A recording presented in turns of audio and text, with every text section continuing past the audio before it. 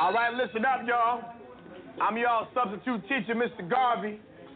I taught school for 20 years in the inner city, so don't even think about messing with me. Y'all feel me? Mm-hmm. Okay, let's take a roll here. Jay Quellen. Where's Jay Quellen at? No Jay Quellen here? Yeah. Do you mean Jacqueline? Okay, so that's how it's gonna be. Y'all wanna play. Okay, then. I got my eye on you, Jay Quellen. Balake. Where is Balake at? No Balake here today. Yes, sir. My name's Blake. Are you out of your goddamn mind? Blake? What? Do you want to go to war, Balake? No. Because we could go to war. No. I'm for real. I'm for real. So you better check yourself. D nice. Is there a D nice? If one of y'all says some silly ass name, this whole class is gonna feel my wrath. Now, D nice. Do you mean Denise? Oh, no. Bitch!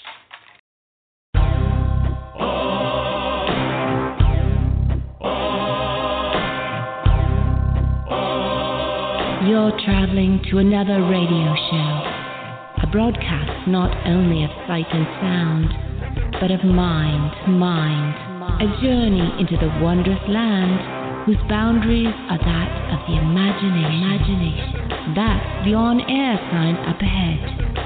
Your next stop, Afronerd Radio, with your guides D-Bert, Captain Kirk, and on Grindhouse Saturdays, the uncanny Daryl B. And introducing West Coast correspondent, Miss Claire Monae.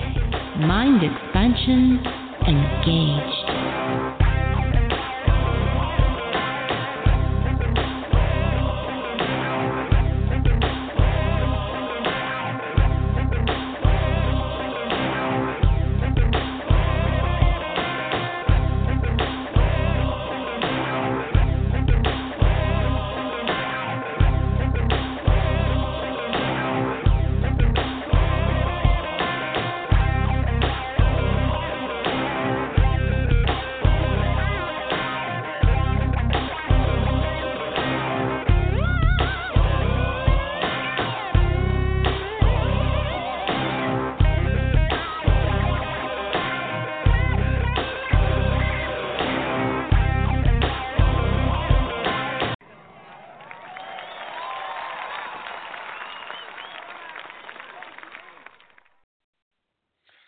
What's up, citizens?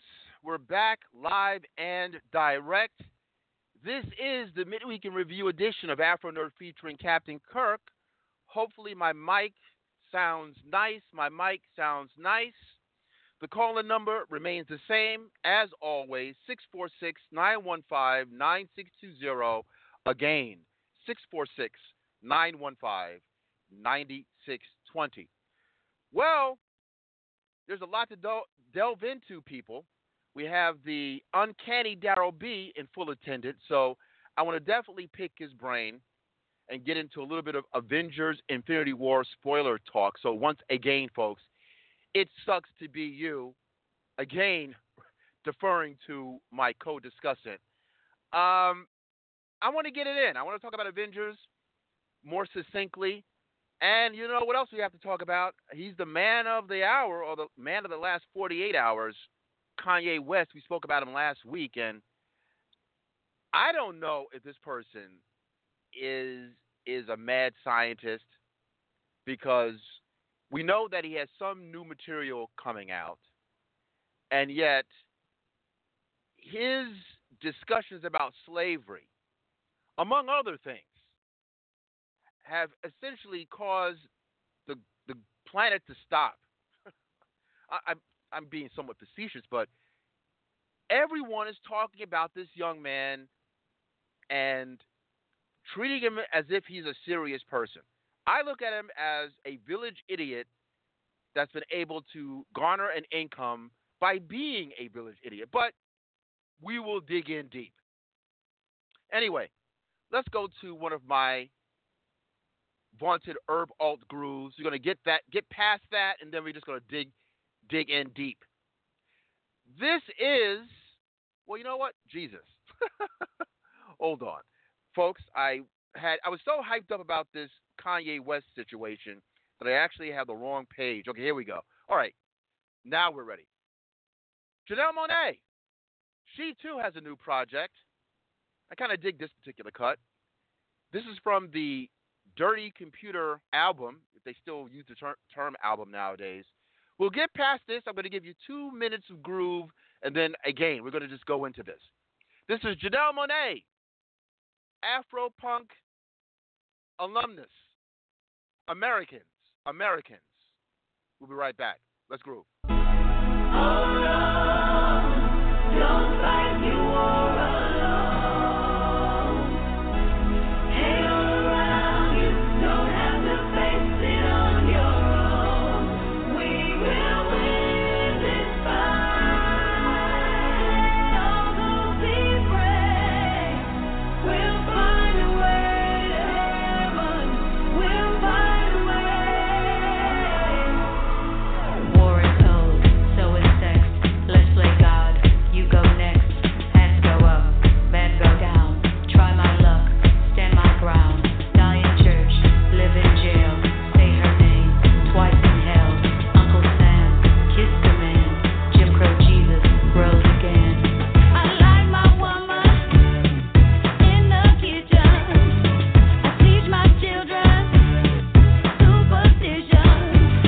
I keep my two guns on my blue nightstand. A pretty young thing, she can wash my clothes, but she'll never ever wear my pants. I pledge allegiance to the flag. Learn the words from my mom and dad. Cross my heart and I hope to die with a big old piece of American pie. Love me, baby. Love me for who I am. Fallen angels, sing and clap your hands. Don't try to take my country. I will defend my land. I'm not crazy, baby. No, I'm American. I'm American. I'm American. I'm American. 79 cents to your dollar. All that bullshit from white collar. You see my color before my vision. Sometimes I wonder if you were blind, would it help you make a better decision? I pledge allegiance to the flag. Learn the words from my mom and daddy. Cross my heart and I hope to die with a big old piece of American pie. Just love me, baby. Love me for who I am. Fallen angels, sing and clap your hands. Don't try to take my country. I will defend my land. I'm not crazy, baby. No, I'm American. I'm American. I'm American. I'm American. Let me help you in here. Until women can get equal pay for equal work, this is not my America. Until same gender-loving people can be who they are, this is not my America. Until black people can come home from a police stop without being shot in the head, this is not my America.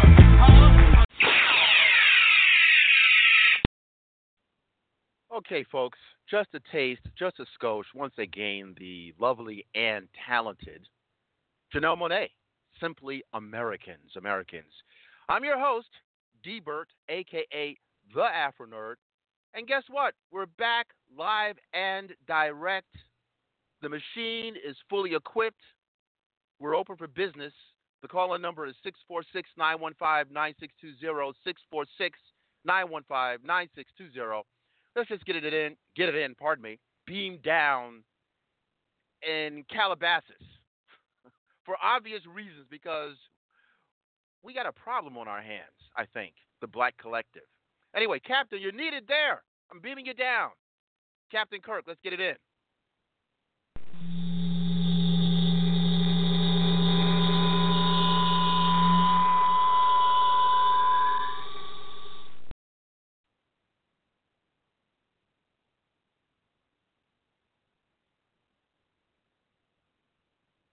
Are you there? Can you hear me? Can you hear Yeah, me? now I can hear you. Okay, all right. I wasn't in. I'll say this. I'll be very outsized with this, very outsized. I'm very intrigued to hear what Darryl B had to say as far as this Infinity War is concerned. Now, I'll just throw a little salt in the wound with this. No, I'm not going to do no long-winded diatribes. It's not appropriate at this given time. We have other things to do at this given time. But just listen to this. Ben Rich, the CEO of Lockheed Martin, from 1975 to 1991, had said, if you've seen it on Star Wars or Star Trek, we have been there, done that. We now have the technology to take E.T. home. That's the CEO of Lockheed Martin. Just throw a little something into the salt, a little salt into the wound. Now, for all of you overzealous people that might not like my syntax today, too bad. All right? I have a lot to say about this movie. I'm pretty sure Darryl B has a lot to say about this movie. And I'm pretty sure Afronerd has a lot to say about the movie. We'll get to your calls, but Afronerd has to talk, Darryl B has to talk, and I have to talk. So let's get it started, Afronerd. Okay. This gentleman, I will give credit where credit is due. He might be like myself, part Wakandan. If he were to lower his lip, he might have some digital coding, perhaps. He might be Shuri's cousin. He has an eidetic memory. He is most certainly the uncanny Darryl B. Let me be. I'm not going to touch Infinity War. I will take you back 2 years, 3 years. Kanye did that performance, I guess Blood on the Roses or whatever, at one of those award shows. And on this show, then myself and Afronerd all said, you guys are putting Kanye on this pedestal. Be careful. Be careful. He is not that enlightened. We said it on this show, I want to say 2 years ago, because that was the performance he did where everything was dark, and then you see the slaves in the background, and he's wearing like his own outfit on the front, and it's got the drums going, and it's got this tribal thing, and I saw all of Black Twitter, and everybody, yeah, Kanye, yeah, oh my God, he's raising the people up, oh my God, look at that, oh my God. And we on this show went contrary to all of that and said, that ain't Kanye. Good luck. That he isn't that enlightened. My only hope is whatever infected Kanye to go total freaking sunken place avoids Kendrick Lamar. It sort of grazed Chance the Rapper, but Chance is fighting the infection now, you know. But like I said, folks, kill your heroes. Let's get this started. All right, Darryl, listen, I want to begin with you because we spoke about this a little bit on the Grindhouse show, but we were respectful and we had to speak kind of in roundabout terms. Of course, we finally made it.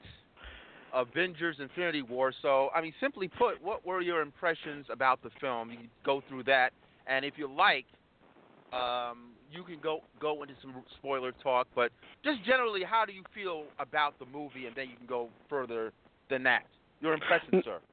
No, I will avoid the spoiler talk. I will put out and tell everybody what I put out on Twitter about it.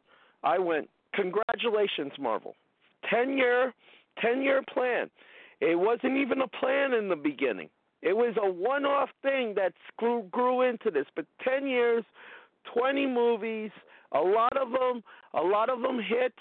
There were a few misses, all right, and there were a couple that were exceptional as all hell, all right. But they got the dang thing done, all right. That's the first thing. Secondly, for everybody out there, this is not a perfect movie. By no stretch of the imagination is this movie perfect. And the reason why I say that is look at the treatment of the female characters in this movie. That's the second thing. I will put that right there. Third, this will not do the Black Panther rewatch numbers. Okay? It'll make a lot of money. Because folks that avoided Black Panther because, hey, it's named Black Panther, went to see this one.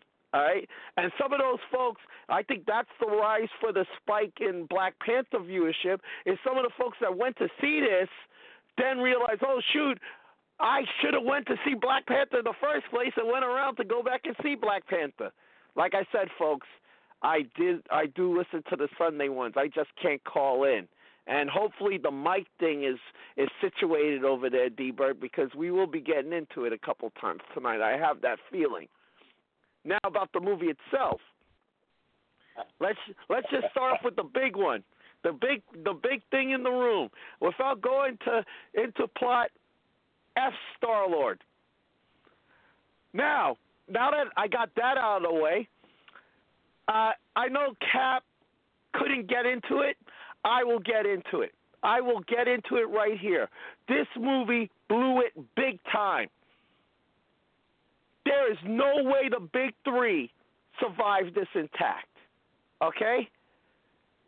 Thor, Captain America, and Iron Man all made it through this movie alive. That is impossible. No fucking way. Add to boot. All right. Yes, I did spoil that, but folks, we were all taking bets as to. It's Wednesday. Go ahead, man. Yeah, we were all taking bets as to who was going to die and stuff like that. That is a big no-no. All right, in my eyes, in my view. Okay, because you needed the gravitas of one of those characters leaving this plane, and all three of them made it through. Like I said, you guys have had your time to go and watch this movie. I spoiled it. There you go. All right? Now, with that out of the way, I like the way they did this. Even with the complaints I just gave, I like the way they did this. But the reason why I said one of them had to die is Cap. Thanos was throwing down with gods, right? He was punching full mass with the Hulk, right? That happened. We saw that on the film. We saw this go on. He was punching with Thor. He was punching with the Hulk, right? Not holding back any. He has no reason to care for human life, right? Then how the hell is Iron Man, Tony Stark, still fucking alive? Folks, you can give me all the you can give me all the BS excuses you want. And remember, I'm the comic guy. I always have an comic explanation to getting out of these things. Tony Stark should be dead.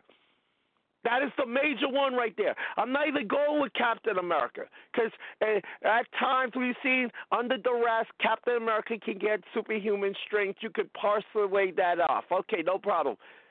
Iron Man with damaged armor took a full backhanded punch from damn Thanos, who just slugged it out with the Hulk and slugged it out with Thor. I'm sorry. Tony Stark should be paced. He should be a computer program in his own machine right now, but there's no way that man needs to be whole. That is A. B, and I've held back on this a while. I'm going to get into it right now. Let it out. All right? You could tell, and this is where I have to agree with Sergio, you could tell the Wakandan scenes they shoehorned in. All right? And to the female caller that called you Sunday, that fight scene was tight. Okoye and thing with Proxima Midnight, that fight scene was tight. Here's my problem. Black Widow, Okoye, they're regular human beings. Proxima Midnight can slug it out with Titans. You know who trained Proxima Midnight? You know who plucked her out? Thanos. When she hits Black Widow, and then here comes the blade coming down, and Black Widow somehow blocks it with her staves, I was like, I yelled out in theater, bitch should be dead. Because it finally got to me. It finally got to me. With all the deaths I'm not seeing here, You know, those two. No. They need to be paced. They need to be done. DOA done. But that being said, we move on here. I like the way the Wakandan scene was handled, though. I liked how they did that. They nearly got it seamless. Okay? The problem is the parts they cut out of the Black Panther to shrink it down would have more importance. If those were left in the movie, then you could see the ties to this one. Like, there's a scene leaked out with Okoye and Wasabi, her husband, you know, the Daniel Kaluuya character, which would be like prophetic to what happened in Infinity War. You know, it would be prophetic. It would have lined up everything. And you know what? That's cool because if we get the director's cut on the Blu-ray, which has got to have the full 4-hour experience or whatever, supposedly, we will see that. Oh my God! Just like how the uncut Batman Superman made a little bit more sense. That you know that'll line those two pictures up better. All the props in the world to Josh Brolin. I don't know what anybody else was expecting for Thanos to be, but he surpassed my expectations. He handled Thanos. He did almost everything that Thanos did in the comics. He did here. And this was almost a seamless melding of the Infinity Gauntlet storyline and the Infinity storyline in terms of Thanos, except for one glaring mistake. At the end, when he approaches that figure in whatever that netherverse was, all right? Okay, and I'm not spoiling that one because that's a big part of this movie. That figure should have been Lady Death. I thought that figure should have been Lady Death. You wouldn't you would just see the hooded figure and him talking to the hooded figure. You wouldn't need to see a face. I mean, even Jeff at Time Warp had a great theory. He wanted it to be Hela. You know, and to further strengthen the ties between her being the goddess of death for Asgard and the Asgardians, have it beat Hela, they reports to, or something like that, where you go, oh, we didn't see that coming. I went like, oh my God, that's genius. You know, both of them. You know, just have it come full circle. But I will leave this long-winded thing down like this. Everybody got to do their thing here. Everybody got to do their thing. Every character had a chance to shine. I even heard like people complaining about Mantis's treatment here, and I'm like, she got to do more in this one than she did in 2, where she was played off mostly as a joke. You know, maybe it's a sign of her character evolving. But the greatest success of this dang movie, and I gave it 8 out of 10, by the way. It doesn't crack my top 3, but it you know, for the culmination and to do it and to move all of these pieces, the Russos need to be applauded for this. Right? The greatest culmination is how long have we been screaming and getting on the millennials and millennial behavior? How long? Like, since the show started, like, these kids, oh, my God, oh, don't you have common sense and stuff? This movie got me to cry over a millennial. Oh, my God, I couldn't believe I cried over this one character's scene. But you know what? This character, as a tall thing, as a kid, we've laughed with this character the whole damn time. And they got me to cry over millennials, so kudos to them for that. You know, if you have watched all the movies, you were rewarded with this one. All right? The worst hot takes I heard from guys is guys come in who didn't see any other of the movies, but they wanted to see this one. You do yourself an injustice. All right? At the very least, there should have been 3 movies out of all of them that you should have seen. You should have seen the original Iron Man, which kicked the whole thing off. Okay? You should have seen the Avengers. Like, how are you watching this and not watching the original Avengers at all? That makes no sense. And you should have seen Captain America: Civil War to see where the fractures took place. All right? Now, the end credit scene that people hated on, why? It shows you I don't get why people hated that. Oh, because that character got, well, hey, a bunch of characters got, like, you're left wondering, okay, what is the Avengers team we're going to be putting together here? And that's where a certain guy on the surfboard in silver comes into play, and a certain guy that we saw his head, his bust in Thor Ragnarok. Maybe the character hinted there wasn't on Earth because she's out recruiting these guys, saying we're going to need more firepower. Just think about that a second, because there has to be a 4.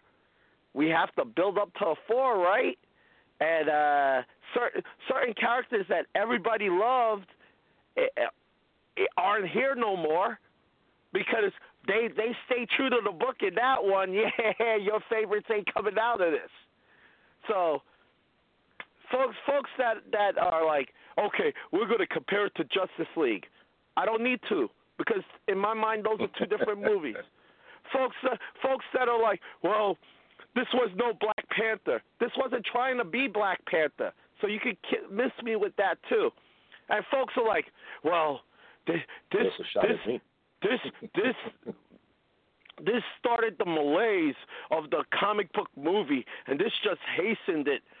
Well, just admit you never saw any other of the comic book movies, and you put this article just for freaking hits. Because if you've never watched any of the comic book movies up to this point, and this is the one you start with, A, you're full of bullshit. And B, because true word of mouth, if you're a film critic, all right, and you saw the buzz behind Black Panther, you had to have watched that. If you were a film critic and you heard the buzz behind The Dark Knight, you had to have watched that. And if you say, I've never seen one of those movies, excuse me, History of Violence, that was a comic book movie. The Losers, that was a comic book movie. What was the one with the mobsters with Tom Hanks? History of Violence was Viggo Mortensen. Road to Perdition. Road to Perdition. That was a comic book movie. So when you throw out that I've never watched a comic book movie, but I'm going to watch this, and then I read your catalog and I see beep, beep, beep, beep, beep, it tells me, A, you're a bad critic, and B, you don't know how to do your research. There's a reason I put that as a hashtag. On that note, let's go to the captain. Let's roll. You got time constraints there. Sorry, that's going to be the end of it. Give us your impressions. Right. I think we can get into spoilers. We can get into spoiler talk to the audience. Right. This is a spoiler show. Captain, proceed. All right. I think Thanos is a very deep character. You know, he's a very deep character, and that was not explored entirely here. You understand? And Darryl mentioned it when he said, you know, Mistress Death and things of that nature. He has a that's the real reason why they're doing this. They changed this more or less. And his reason within this, as they say, it comes from another area. And then people online started looking, does that make sense? Well, if you got 3.5 billion people on the planet, 7 billion people on the planet, and you wiped out half of them, and you're left with 3.5 billion, a lot of people say, yeah, well, it'd be easier to eat. But how long before you got to do it again? So you see, there got to be another motivation, you know, because humans F like rabbits. In a little while, you gotta go ahead. We'll get back with that within 200 years. So you got to go do it again. See what I'm saying? It's just a philosophy of thinking. And I think Thanos is a very, very deep character which they could not explore. And I understand that because the way these things are set up. They set up in a model. They set up in a formula in order to make money. So when you set these things up in a formula, in a model, a paradigm, in order to make money, certain things will suffer. Someone like me, I look at the movie, I say it was all right. You understand? Because I get below the epidermis. You understand? When I look at these things. I say, okay, this is a formula. It's like Jurassic World, which is pretty much the same movie. It's a formula. It's a formula. It's what you do. Now, a lot of people are going to say that's the greatest thing, too. There's really not much going on there. So I said, like, Black Panther is a deeper movie. You understand? There's something going on there. And when I went into that Black Panther, I had superhero fatigue. I came out of there, I was recharged because it's not surface detail. You understand? It goes deeper. This is something here you pretty much, this is what they're supposed to do. This is what they're supposed to do. This is what they're supposed to give you. They can't make the movie for me. They make the movie for me, they're not going to make the money. See, and Marvel understands the formula, so kudos to them. You know? It has to be shallow, a lot of action-packed, and everything else. I hear people when they talk and they say, oh, it had so much action. We've seen Marvel for the longest. We've seen Marvel since the Iron Man movies. It's going to look nice. We know it's going to look nice. It's like how you've seen Transformers 1. They look incredible. And after a while, it's like, what else you doing? What's with the story? Let's get a little bit deeper. So someone like me, to tell you the truth, now that we're here, Thanos probably needed 2 movies because he's such a deep character if you read the books. What's really going on with him? You know? That's probably what he needed for him to get up in here in order for me, in order to do this right. To have that feeling like, oh, I really saw something. You know? And I have a few issues with what went on. When Thanos went at the Hulk, that battle went a little too quick. I understand, and I have to say he had the power gem. You understand? For those of you with the Infinity Stones and everything, I understand that. But it's a little too quick. It's just a little too quick. Because we all know Hulk is supposed to have unlimited strength. What happened? You understand? Doctor Strange has to, suppress Dr. Banner, the Banner aspect in him in order for him to get it. Come on. You know, little problem right there for me as far as the movie's concerned. That would have made it a little bit better. That battle should have went on a little bit longer. Thanos wins, of course, because he has the power gem, the power stone. You know, so you got those issues with that in there. You know, I just thought, looking at the movie, more or less, as I'm watching it, I'm like, it's all right. It's a summer blockbuster. It's going to make money. I didn't feel any particular way. You understand? I didn't feel any particular way. It's supposed to look well. It's Marvel. It's supposed to look good. They've been doing this since Iron Man. You understand? They don't throw, this look crazy up there. They don't do that. You know? So for me, I just needed more. But if you give me more, you may break the formula. Let's look at Avengers 1, excellent movie, right? Not so much when we get to 2, right? And this is more or less along the same line as far as I'm concerned with. Why was Avenger 1 so great with people? Because you didn't see that union like that. You wanted to see these characters. It's a good movie. It was a good movie. And it's better than this as far as I'm concerned. It's better than this. This movie here does its job. It's going to make a lot of money. But in my mind, it's only all right. I would have liked to see Mistress Death. Who knows? Maybe, somehow, some way, talk to the gods. Mistress pops up in the next one. And I think they did a good job with setting up the next movie. The way the setup works, it looks like it's going to be a better movie than this. So I'll be a bit more excited for that movie, to tell you the truth. You know? I won't talk too long-winded. I'll pass it to Afronerd. Sergio, we see you. We'll let you in a minute. Don't worry. Relax, Sergio. We see you. Pass it back to Afronerd. Wait, hey, Cap, what did you think of the thinking? I know I tweeted it. I saw other people say it, that Thanos was actually Ra's al Ghul on a cosmic scale. Yeah. Yeah. I agree with that. There's a lot going on with that guy. But back to Afronerd. Let Afronerd get in. All right, I'll really try to be brief on this thing. I gave my impressions on Sunday's Grindhouse show. just channeling what the captain was talking about as far as the power sets. Well, actually, the captain and Daryl referenced this. If you're really into the mythology, the way that some of this stuff plays out on screen, you're going to go there. You're going to wince. The fight scene between the Hulk and Thanos was a problem. Not that Thanos couldn't have bested him, but I think it should have been done in a more convoluted sort of way. It shouldn't have been so easy as far as actual fisticuffs, because at the very least, the Hulk, as the captain said, going back into 1970s TV mythology, you wouldn't like me when I'm angry. Bill Bixby. There's no limit to Bruce Banner's anger as the Hulk. There's just no limit. He should have been a problem. Matter of fact, just like Captain America is a problem for Thor when it comes down to that enchanted hammer. You saw in Ultron that he moved it a little. Talking about Steve Rogers. Steve Rogers has a certain kind of moral sensibility. So we all know, comic book fans, that there are a finite amount of individuals that are able to lift Thor's enchanted hammer because of the worthy factor. Whoever is so worthy can lift up Mjolnir. So when it moved a little, you saw Odinson shook a little. If Thanos gave Hulk a couple of hits and Hulk laughed it off, that's when Thanos should have been, I'm not so sure about this guy. We didn't see any of that. He made Hulk bitch out, even to the point where he wasn't able to become. You saw the Hulk actually having a fear. That's not the way it's supposed to go down.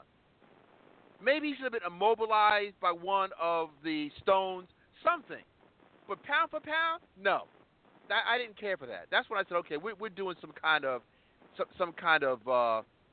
Cliff Notes version of the mythology. I didn't appreciate that.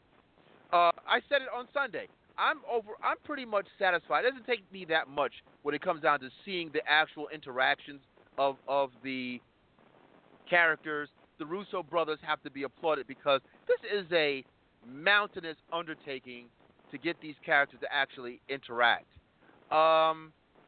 As Daryl referenced also, the caller, the young woman that called in, we listen, it's all good. We can all come in, and I want people to agree, disagree. That's part of the spiel. But I did wince a little when she talked about the fight scenes because I think I said on air, I don't know how much better the fight scenes could be for the audience, for her. I don't know how much better. There are other IPs, there are other, even in the Marvel Universe, but even outside. I referenced the Transformers. I'm not really a fan of the Transformers because I really can't see anything. The transformations are so quick. The fight scenes are so quick. But this time I actually saw what was going on. So I was really in awe of the fight scenes. So between the CGI, the fight scenes, the interaction between the characters, I was good. Where you lose me is when I started seeing some of the characters disappear or die. I said, okay, Black Panther, you just made $1 billion. You're good money. You're not going anywhere. I mean, there's certain things that you just know there's no real loss. That complaint of there being a loss, or rather, that Marvel, the complaint that Marvel doesn't really lose, or that no one really dies, or there's no real, there's got to be a loss for the audience to feel something. I think they fell short because we know who's going to come up for a sequel. Doctor Strange has got to get a sequel. The Guardians, Gamora, they got to get a sequel. No, they just interviewed Zoe Saldana, and she's acting. I'm talking about in quotes, acting as if this is her last Marvel film. But in the same breath, she's like, "Well, we got to see for number 4. We got to see." No, once that check hits your account, we're going to see. Knock it off. Let's not be silly. So that's where it gets a little bit of an issue. And then lastly, and I'm going to keep it terse. Lastly, there's aspects of a lot of other villains. I think the Ra's al Ghul connection is very, very shrewd. I think that's excellent. The father-daughter situation, that's right on target. But I think of Wilson Fisk also, because, and this is where it's an issue. What is masterful about the Netflix imprints is that many of their TV series, we get a full breadth view of their villains. We really find out their motivation. The Captain went into this. Anyone familiar with Thanos? Either it would have had to be damn near a 3.5-hour movie. I mean, that's kind of sort of. Maybe it should have been an old school thing. Old school, they would have had an intermission. Maybe they should have explored an intermission, because in order for Thanos to be complete, because I thought that, let's keep it 100, Josh Brolin was a beast. I think there's even some Oscar talk floating around for his character. I thought that between the CGI being on point, not like Steppenwolf, again, taking a shot at DC, it is what it is. It is what it is. I didn't think that Thanos wasn't real. I was like, he's walking around like I'm forgetting this is not a real character. This is Brolin in a motion capture suit, but the CGI was like 95% on point. So, but if you're gonna do a Thanos story in the mythology, you'll understand clearly why he is called the Mad Titan. You really would have had to go to Titan, see how he was raised, how actually he was destined to be killed. His own mother took a look at him, because the Captain referenced this at an early show. I'm going into a little bit of mythology. You can look it up. Mm-hmm. He does not look like his brother. His brother looks like Brad Pitt. Brad Pitt with a Wolverine haircut. Okay, if I remember correctly. Eros, Star Fox, right? So he looked a little weird. He looked weird. His mother his mother had a premonition that he is going to grow up to be Hitler, on a cosmic Hitler, and she was about to kill him, and he was somewhat ostracized by his people. And then, as he reaches maturity in his teenage years, he starts to worship nihilism. He starts to worship the idea of death, of actually loving a feminine, physical interpretation of death. If you had that connected to this eco-terrorist angle, you would have had a complete reason for why Thanos was on this mission. Keeping it open-ended that he just wanted to deal with population control. Oh, come on. It's not much of an explanation. So well, they couldn't go. They couldn't make him the original Goth, which he was. I didn't hear that. Go ahead. Say that, Daryl, again. No, they couldn't make him the original Goth symbol, which he was. You know, but this is part of the reason why we said, go to your library, go to your comic shop. You may want to take a look at the original Infinity Gauntlet before this movie. That's all I'm saying. Back to you, Afronerd. Listen, these are Kanye West devotees. They don't read. There we go. They don't read. Okay? It was coming. You know, John Hutton, our friend John Hutton just threw out a shot in the chat room when he made reference to CW Flash, and he said that, you know, when he found out the Thinker's motivation, and he said, well, the Thinker's motivation to make everybody stupid is kind of a whack motivation. I said, well, based on Kanye, it appears the Thinker has already won. I'll leave it at that. I'm done. I loved Infinity War. I loved it. I felt like a kid looking at it. I hope number 4 will actually start to explore other IPs, Submariner, Silver Surfer, Fantastic Four. If that deal goes through, I don't know. But if nobody is around, I expect to see, hell, even Wesley Snipes can make an appearance. I don't care. Brother Voodoo, I don't care. There's got to be somebody else. I don't want to see the same crew of people. Not for number 4. That doesn't Well, make any sense. That's where the character you guys brought up, you know, and including someone on the surfboard, make so much sense because they would explain where Captain Marvel was, where, you know, it would explain, you know, where you get another. Hey, personally, I'm rooting for Quasar, and I'm rooting for Gladiator. You know, I'm going to. Adam Warlock. No. But we've seen Adam Warlock like twice. You know, not actually physically seen. We've seen two different cocoons. But we need to forget that. We want to see a grown-up dude. All right, that and maybe an actual Nova. You know, I mean a real Nova that we know. Okay, because we didn't see any. Well, I guess it was inferred that he destroyed the Nova core, right? Okay, see, that stuff's got to be explained. Anyway, I loved it, but number 4 better bring it. Let's go to the lines, and then we got to make room for Kanye. We just got to. Let's go to Sergio Mims, our resident cineast. Serge, what's up? A couple of things. First of all, I think Darrow is wrong. Infinity War will outgrow, the way it's going, it will outgrow Black Panther worldwide. Domestically, I'm not sure. Probably not. But worldwide, it's already over 800 million. It'll be past $1 billion by this weekend. And then it'll go up, and then it'll just keep going from there. So whatever problems people have with the movie, that's not going to stop it from making all this money. Number 2 is that, well, I don't want to spoil things, but you can. When Daryl says Millennial died, which are you referring? Who are you referring to? You're referring to someone who's part of a group? Yes, someone who's part of a group. Yeah, right. Well, you see, here's the thing. I thought, going like you, I thought Gamora.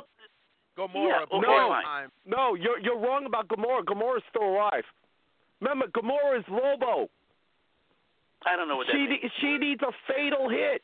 She did not get a fatal hit. She can always regenerate. Well, you see, that's the thing.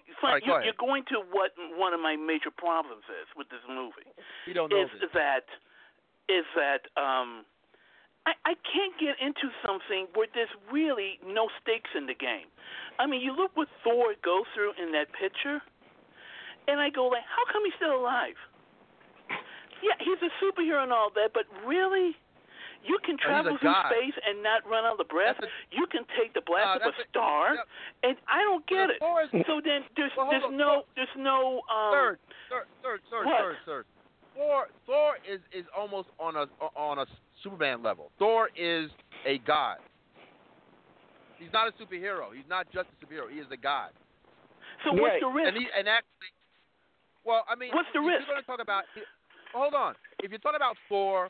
Or even if they went into like the Olympus heroes, I mean, this gets really involved. But if you get into those that are considered gods, they are extremely long-lived, or they are immortal. So that's what you're getting into. Yeah, but that means there's no conflict.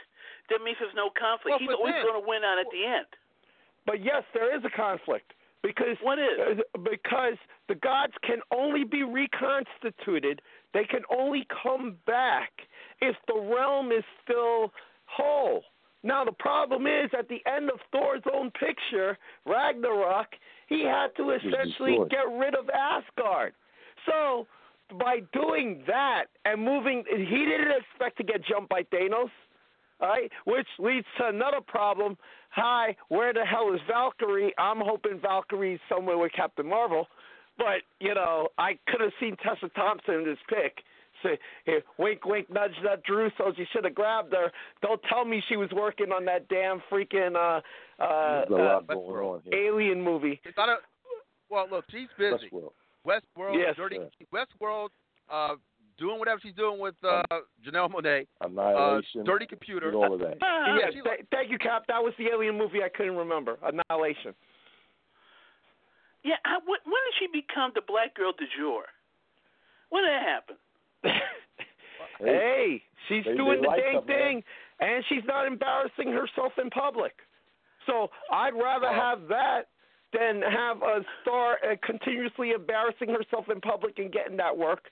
No. Tessa has stayed low key and been doing her thing. You know, There's maybe still time it's just for that. me. I just don't think she's all that. I don't know what it is. You know, that's me. But look, but getting back, see, that's why I like Logan, because Logan was sort of like based in the real world. It was about a guy who was dying slowly. At the end, he does die.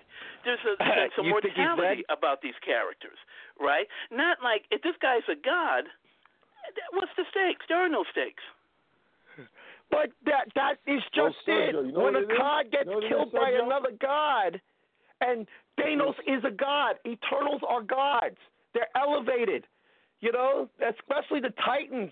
The Titans of the Eternal Titans, the ones that came from Saturn's moon, those guys, yeah, they're godlike. The only reason they haven't returned yet is because, hello, Thanos is still alive. He's the one that killed them.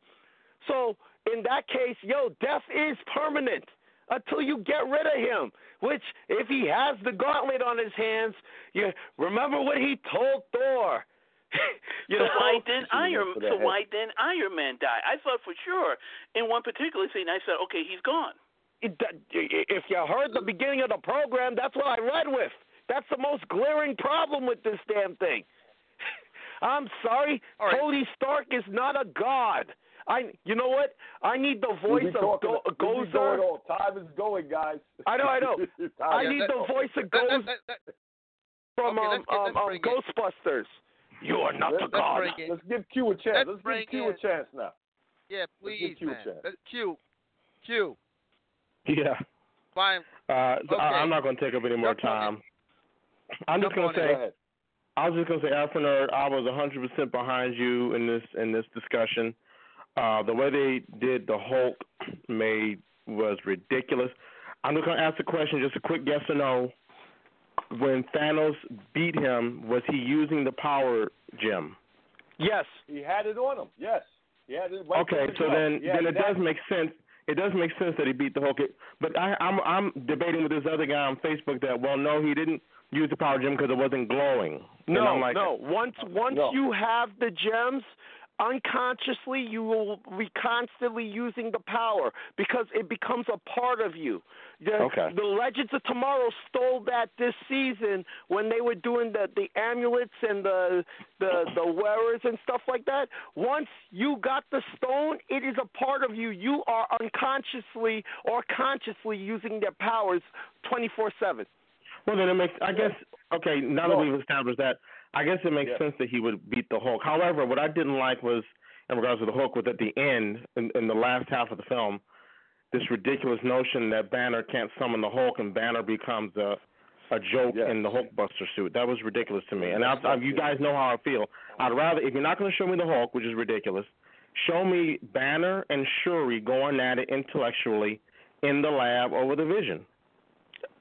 All right. Well, let me tell you what should have happened. We should have had an unlimited Hulk going crazy. We should have had Thor with the Warrior Madness triggered, and somehow he got the belt of strength.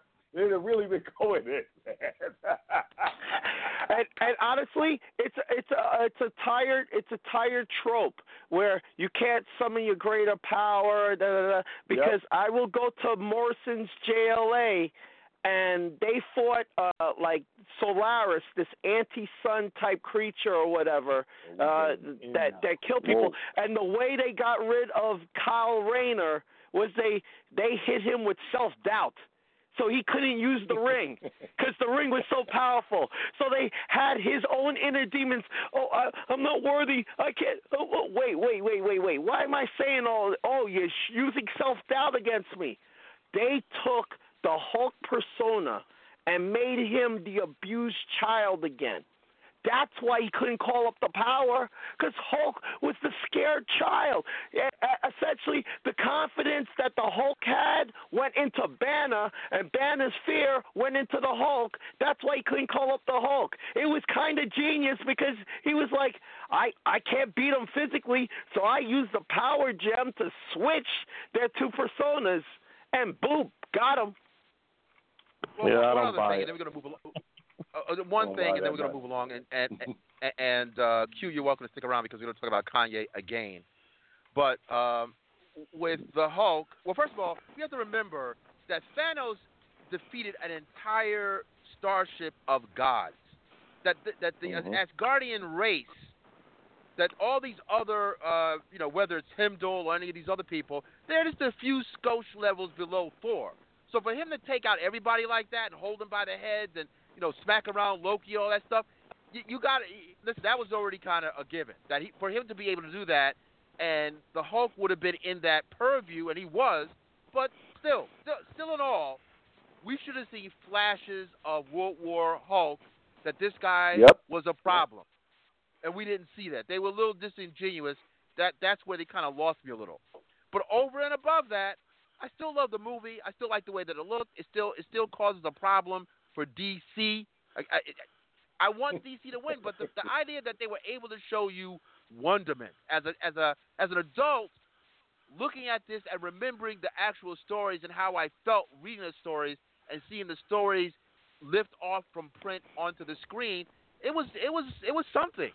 Looking at Wakanda and all that kind of stuff, it was what I wanted it to be, but it could have been a little bit better. But then if that's the case, it would have been a 3.5 hour movie as opposed to a 2.5 hour movie. Maybe they should have had the old school movies, as Sergio knows, they had intermissions. They have a 30-minute intermission, then you go right back at it. I'm just saying. And they're trying to sell tickets, man. They're not going to do it. And they're trying to fill the seats with as many people in a day. We know that. We just being self-important now. That's all. We know that. Oh, okay. And if you were on the fence for a Doctor Strange 2 movie, this movie did a better job than Doctor Strange's own movie of making Doctor Strange a kick-ass character. You're absolutely right. I agree with that. That's true about that. He should have been doing that stuff in his own film. Yes. This was better. How he battled Thanos was what I expected for him and Dormammu. Not the Tom Cruise, I'm going to keep on dying and coming back bit. No. All right, let's move things along because of time constraints. We got about 90 minutes remaining, and I know that it's going to be a fiery discussion with this fool. So I don't even want to go to a music break because it's crazy. Now, full confession time. I actually got a chance to appear as a caller on the Karen Hunter show on Sirius XM right before we went on live today, and I have not been there for a while. And I was not treated the best initially. But then, of course, once I start speaking, then everything straightens out. I'm putting it out there because that's part of the problem, is that we have some issue with people who are just kind of intelligent. And this is not me doing a Kanye thing like, I'm a genius. No. But I do know I have a certain way of speaking. And the captain tells me this, and I guess it's the frequency deal. But I'm calling up to really drop some jewels, and I get clowned on. Then there's a correction. So I'm gonna let you hear this exchange between myself and Karen Hunter of Sirius XM, and I give her props for what she's been able to do as far as creating these other individuals, and she's doing her own thing, but having her own universe at Sirius. But the fact that I was clowned, I don't get it. So I'll let you and the listening audience check this out. This is Afronerd on Sirius XM, Karen Hunter show. Hold on. 255. All right. Desmond in Queens, welcome to the Karen Hunter show. And did Chance ask his question? Did we get it in? I don't remember. I think it was a statement. He made a statement. It was a good statement. It was a good statement. So I'm sorry for making you the movie phone guy. All right. The movie phone doesn't even exist anymore, right? I think we've moved on to Fandango. How do you remember all this stuff? Just like the little video thing. What was it? The viewfinder. I had that. That was the bomb. You had the viewfinder? You would do click. That was before there was the internet or anything. You could get pictures and stuff and that was see the virtual animals. reality thing before. Of the 80s, it was. Come on, I could see the giraffes and the elephants and stuff. I was well informed. Let's go to Desmond in Queens. Thank you for holding. You're on with Dupre Kelly. What up, Des? Yes, Karen. Sil, this is Desmond, a.k.a. Afronerd. Long time no hear from. Hey, babe, how are you? Didn't miss you. Don't do that. Yeah. Well, what I gotta say quickly, I think we need a referendum on the whole corporate rap machine beyond Kanye West. I think Kanye West, for us to treat him seriously, is problematic because every couple of years he does this. He has these kind of weird outbursts, and we're scratching our heads like, what's up with this guy? And what I want to ask is, what's up with us when Kanye represents a long list of cats that don't represent the gentleman that I remember from the early 90s, that you were actually proud to be a black person, even when they weren't always so political. Right. This crew now, if it's not Nicki Minaj about Malcolm X, if it's not a Lil Wayne about not knowing what Black Lives Matter, I mean, yeah, they're doing the work of a Klansman rap group. What's the difference? Well, Afronerd, let me apologize because that was a valuable statement. So thank you, Desmond, for that. Appreciate you. He's making a point. Yeah. I mean, even Special Ed was cool. Him and what was the guy? Was it Kwame? Was it Kwame? Kwame just hit me today too. Did he? Yeah, you know, even the brothers that weren't rapping about nothing but their education or some right. We're still representative of somebody that you could be proud of or not be embarrassed by. Mm-hmm. So he's and they knew their ABCs and 1, 2, 3s and probably knew some Black history. Mm-hmm. Thanks, Desmond. All right, 866 866-801-825. All right. They were coming to clown you, boy. They had to back up. Well, hey, I will say from my years of calling the fan, every time you use that first time caller, long time listener, no, don't even go. I said just say I appreciate your work, okay? And then they could clown on you, but when you come in with the knowledge, they smarten up real fast. So give Karen credit for that. I'm not giving Karen a piece of defecated feces. I'm not doing that because I called up out of respect to drop knowledge, and I got clowned for nothing. And I heard the little jabs behind there where she's trying to go in. I'm trying to give knowledge. Then you have to eat crow. Most people, when they have to encounter me, eat crow. So I hear you, Darryl, but I'm not really in a forgiving mode. We have minstrels raining on our parade, getting full access. Kanye West has the world at a standstill, at least the last 24 to 48 hours, and he is saying nothing. When someone comes in on the opposite, when there's venom and there's anti-venom.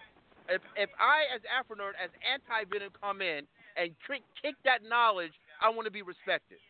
So she was patently false, and then she had to say, oh, I'm okay, you really were, and then I got to have, then she got the tap dance shoes. I'm sick and tired of Negroes juggling watermelon tap dancing at my expense. So I have I have my own. I have my own. You don't really want to mess with me when I'm angry. But I had to go the higher route. I said, okay, I'm going to let everything slide. I was very much aware of what was going on, and I could have dug in. But I said, nope, I'm going to let it go because it was more important for me to get out a certain powerful statement. The Oracle has taught me well. The Oracle told me that I speak with a certain level of power. And all I wanted to do was just kick my thing and step. But she wanted to clown. So it is what it is. Shout out to Karen Hunter. She is to be appreciated for what she's done over there, but it was not necessary to clown me. All right, it's cool. Now, let's go deeper. Okay. Go ahead, kid. Go ahead. I was going to say deeper. So you're the kind of guy, you're the kind of warrior that once your enemy genuflects to you, you're still going to cut off their head. I mean, you thunder. Isn't that, why are you still mad? No. You won. No, not that. No, what I'm saying is I want the audience to know fully where I'm coming from, who you're dealing with, and who you're talking to, and who you're listening to. And I'm giving you kind of an insider's knowledge of what I'm dealing with when I call some of these shows. It's different frequency. They want to talk about Kanye, but they don't really want to talk about Kanye. They're stuck on Kanye. When I'm saying you got a whole cadre of minstrels. Now you want to stay on Kanye. I'm like, Kanye is just one of them. Kanye is, I don't know, he's one of the Avengers for the minstrels. You got 7 other minstrels. I mean, come on, man. That's the problem. Did you hear the whole quote? Did you hear the whole interview, though? Unfortunately, yes. Because I'm surprised you're talking like this, because a lot of the things he said in the interview, because I was ready to shut him down. Then I listened to the whole interview, and while he's still a fool, I did hear a couple gems in the rough. Like when he was talking about there's a few. Nobody, he said, and I'm surprised you going in on him. He said, nobody wants to march or talk about Chicago and black violence in Chicago. And now where he screwed up was trying to say slavery was a choice, as if I think he was trying to say we're still in mental slavery today, but as usual, his words, he chose the wrong words. You know what he's trying to say, Q? You know what he's trying to say? If you're in there for 400 years, why don't you just he messed up on that. He messed up on that, but I'm surprised D-Bird... That's what he's trying to come with. I'm surprised D-Bird didn't appreciate all of, some of the message that... Hey, wait a minute. Wait a minute. There have been plenty of marches in Chicago about violence. They don't get covered by the media unless they go to North Michigan Avenue, which is like New York's equivalent of Fifth Avenue, and they have to shut down the place. Look, Kanye hasn't lived here in I don't know how long. He doesn't know anything about what's going on in Chicago. Well, look, he has not been the same since his mom died.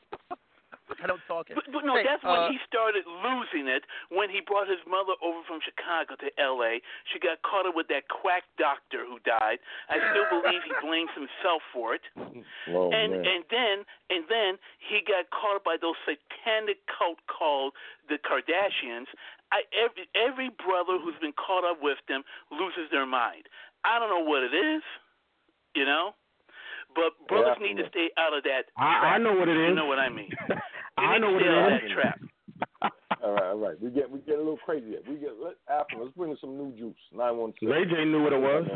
Okay, hold on. We're gonna bring in 916. I know who it is. Now I know who it is. This is our counselor. We have a resident cineast. We have a resident counselor. Which is so good. Before I bring in more from the left coast, I want to go to at least a clip so we can unpack for the audience and to Q to answer Q. We just got into the subject. So allow me to kind of get into this thing. I'm just starting it up. Trust me, I will get in as to what Kanye is saying and what he is not saying. Matter of fact, I have to defer to Bison because Bison, when he was talking about, I guess his right-hand woman, Candace Owens, that some of the stuff in the abstract you can get with. Kanye West, some of what he says in his madness, in the abstract, you can kind of flow with, but he misses me on so many other things because he's speaking from an ignorant perspective. He just doesn't have enough firepower and knowledge, and he himself has admitted he doesn't read. So when you don't read and you know a little something, you're dangerous, as we can clearly see.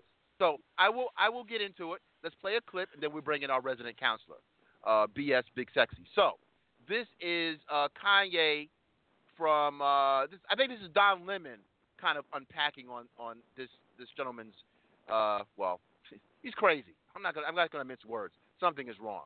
Hold on. Slavery for 400 years is a choice. What's your reaction? It's again unfortunate. We're all worried about Kanye, but at this point we're all also angry and offended and hurt. And he's also factually incorrect, right? So slave rebellions, armed slave rebellions have happened in every slaveholding state in this country. We have resisted slavery for as long as we've been here. His association with slavery is so just uninformed. And I think the problem with Kanye today is that he's taken for granted that his lack of information, it can pass for opinion in a public sphere. And particularly for his young black fans and followers, I'm worried for them because I'm not sure that they can make the distinction between where he's going and the truth. Well, and that's why we're covering it so much, because in my estimation, this is dangerous. And again, as I've said all along, and you said Kanye can say whatever he wants. He can believe whatever he wants, but he should understand the power of his platform. He has to be responsible, as Van said today, and he has to know his facts before he thinks, Mark, that this is a new conversation that he's having because he just discovered it. He just discovered some information, and I want him to discover information. I also want him to discover books. Yes. And I want him to read those books and read that information before he offers a public opinion. But in the Kanye West universe, at least right now, whatever he thinks is the most important thing, facts be damned. And that's something that's super dangerous. In many ways, he is like Trump. I mean, I think he's wrestling with some stuff, but I'm just going to say, I see why he likes Donald Trump. And he says why he likes him. Yeah, I mean, he's a rich, successful white man who does whatever he wants under any circumstances. He doesn't need facts. He doesn't need anything else. He doesn't read. And he just does what he doesn't read. I mean, I see why he likes Donald Trump. But the thing is that he talks about he doesn't know he doesn't even know his history of Donald Trump. Right.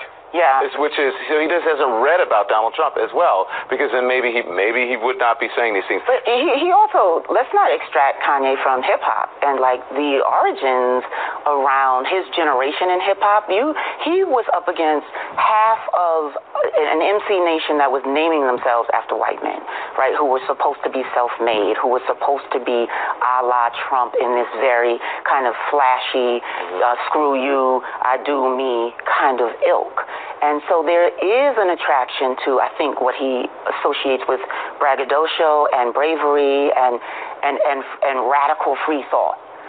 However, you're wearing a MAGA hat as though that's not sheepish. We ain't do that, though. We ain't do that part. We still say F the police. We still say my president is black. Absolutely. And so did he. And so did he. And that's why. And so did he. And that's what I'm worried about. So, Sir Michael, Kanye tweeted just a few hours ago, he tried to clarify this, right? So I'm going to put these words up. He said, to make myself clear, of course I know that slaves did not get shackled and put on a boat by free will. My point is for us to have stayed in that position, even though the numbers were on our side, means that we were mentally enslaved. The reason why I brought up the 400 years point is because we can't be mentally imprisoned for another 400 years. We need free thought now. Even the statement was an example of free thought. It was just an idea. So he's backtracking, but does that make sense? No, it doesn't, Don. I mean, look, I think even a cursory understanding of slavery and the history of slave people or enslavement would have better positioned him to make a more accurate and historically factual statement. He did not. The premise of his statement, or of his tweets rather, that he is a free thinker is somewhat absurd to me. And intellectually speaking, I would advise Kanye to pick up a book written by Immanuel Kant back in the 1700s, The Critique of Pure Reason. Perhaps that would better prepare him with the necessary tools to be able to truly be a free thinker, because what he said is not a free thinker. There's nothing genius about it. It's blatant ignorance, and it's embarrassing. All right. One more clip, and then we'll dig in and we'll bring in BS. Hold on. This is Kanye being discussed on The View, and I think that they're going to maybe play a little bit of the discourse in question on TMZ. So hold on. Let's get it in. Hold on. I have to imagine that it takes a lot to freak out the people at TMZ Live. But Kanye West managed to do that because he said something that caused such an uproar yesterday. Even a TMZ employee had to call him out on it. Said, well, wait a minute. Take a look. When you hear about slavery for 400 years, for 400 years, that sounds like a choice.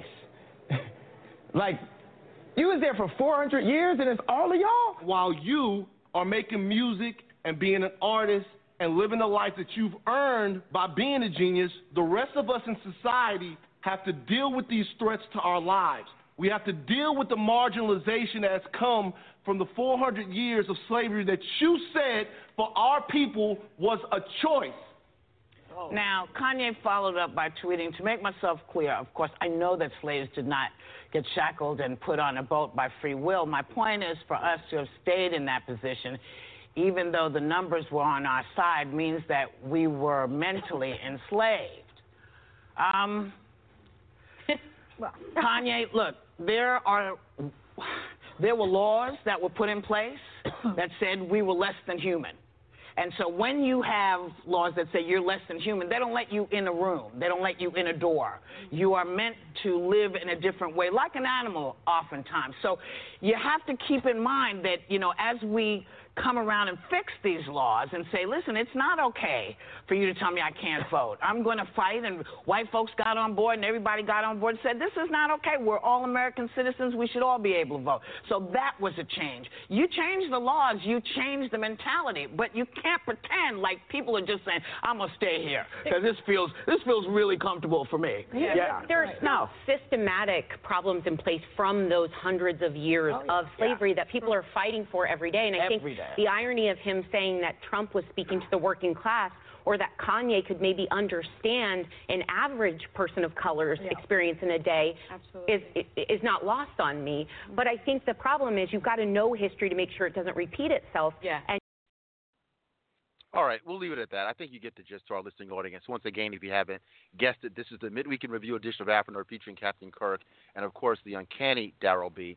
I'm going to bring in my co-discussants. I'm going to bring in BS from SAC.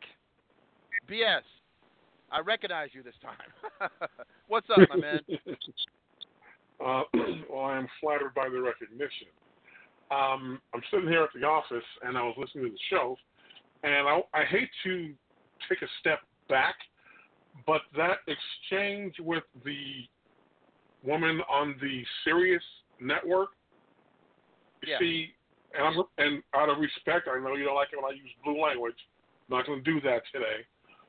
But the way... You might want to do it. Go ahead. That was some bullshit. Okay, that was bullshit. Thank you.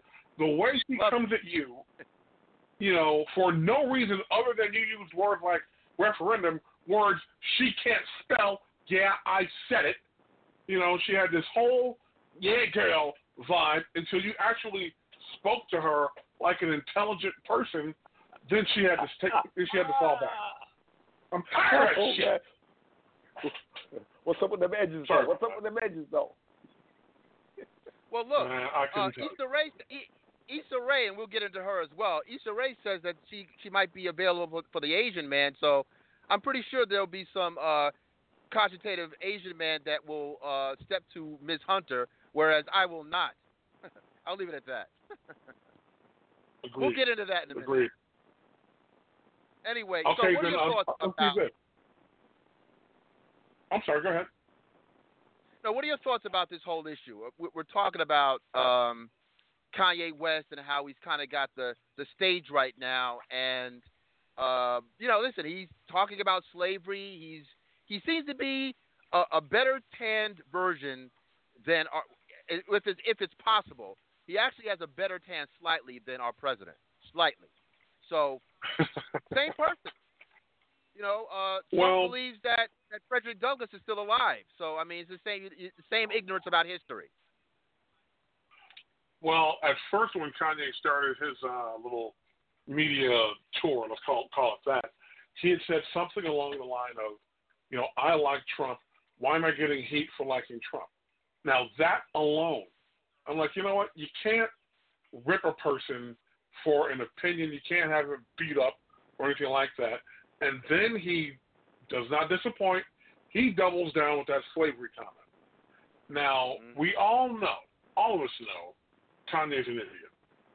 So the person who calls him a genius, no, he's not a genius. Kanye's an idiot. So the fact that he's getting all of this media play out of saying something stupid, it's kind of like, I'm going to date myself here. There was a singer back in the early 80s. Her name was Pia Zadora. Married to somebody very rich, had no talent, but every time she opened her yap, people would come flocking. This is the same thing. Now, he's got more talent than her. Yes, he's not a genius, but the guy is a reality show on two legs. We all know this, so no one should give this guy any credence at all. And to my man at TMZ, I got to give it up to him. He handled that the exact way it needed to be handled. He put Kanye in his place with reasoned discourse. That's it. And those are things that Kanye and that woman on the Sirius network, they're not used to that. So when you speak to someone in your own particular idiom at your level and the people can't elevate themselves, that's on them. That's not on you. So, again, Kanye's an idiot. He's a waste of time as far as I'm concerned.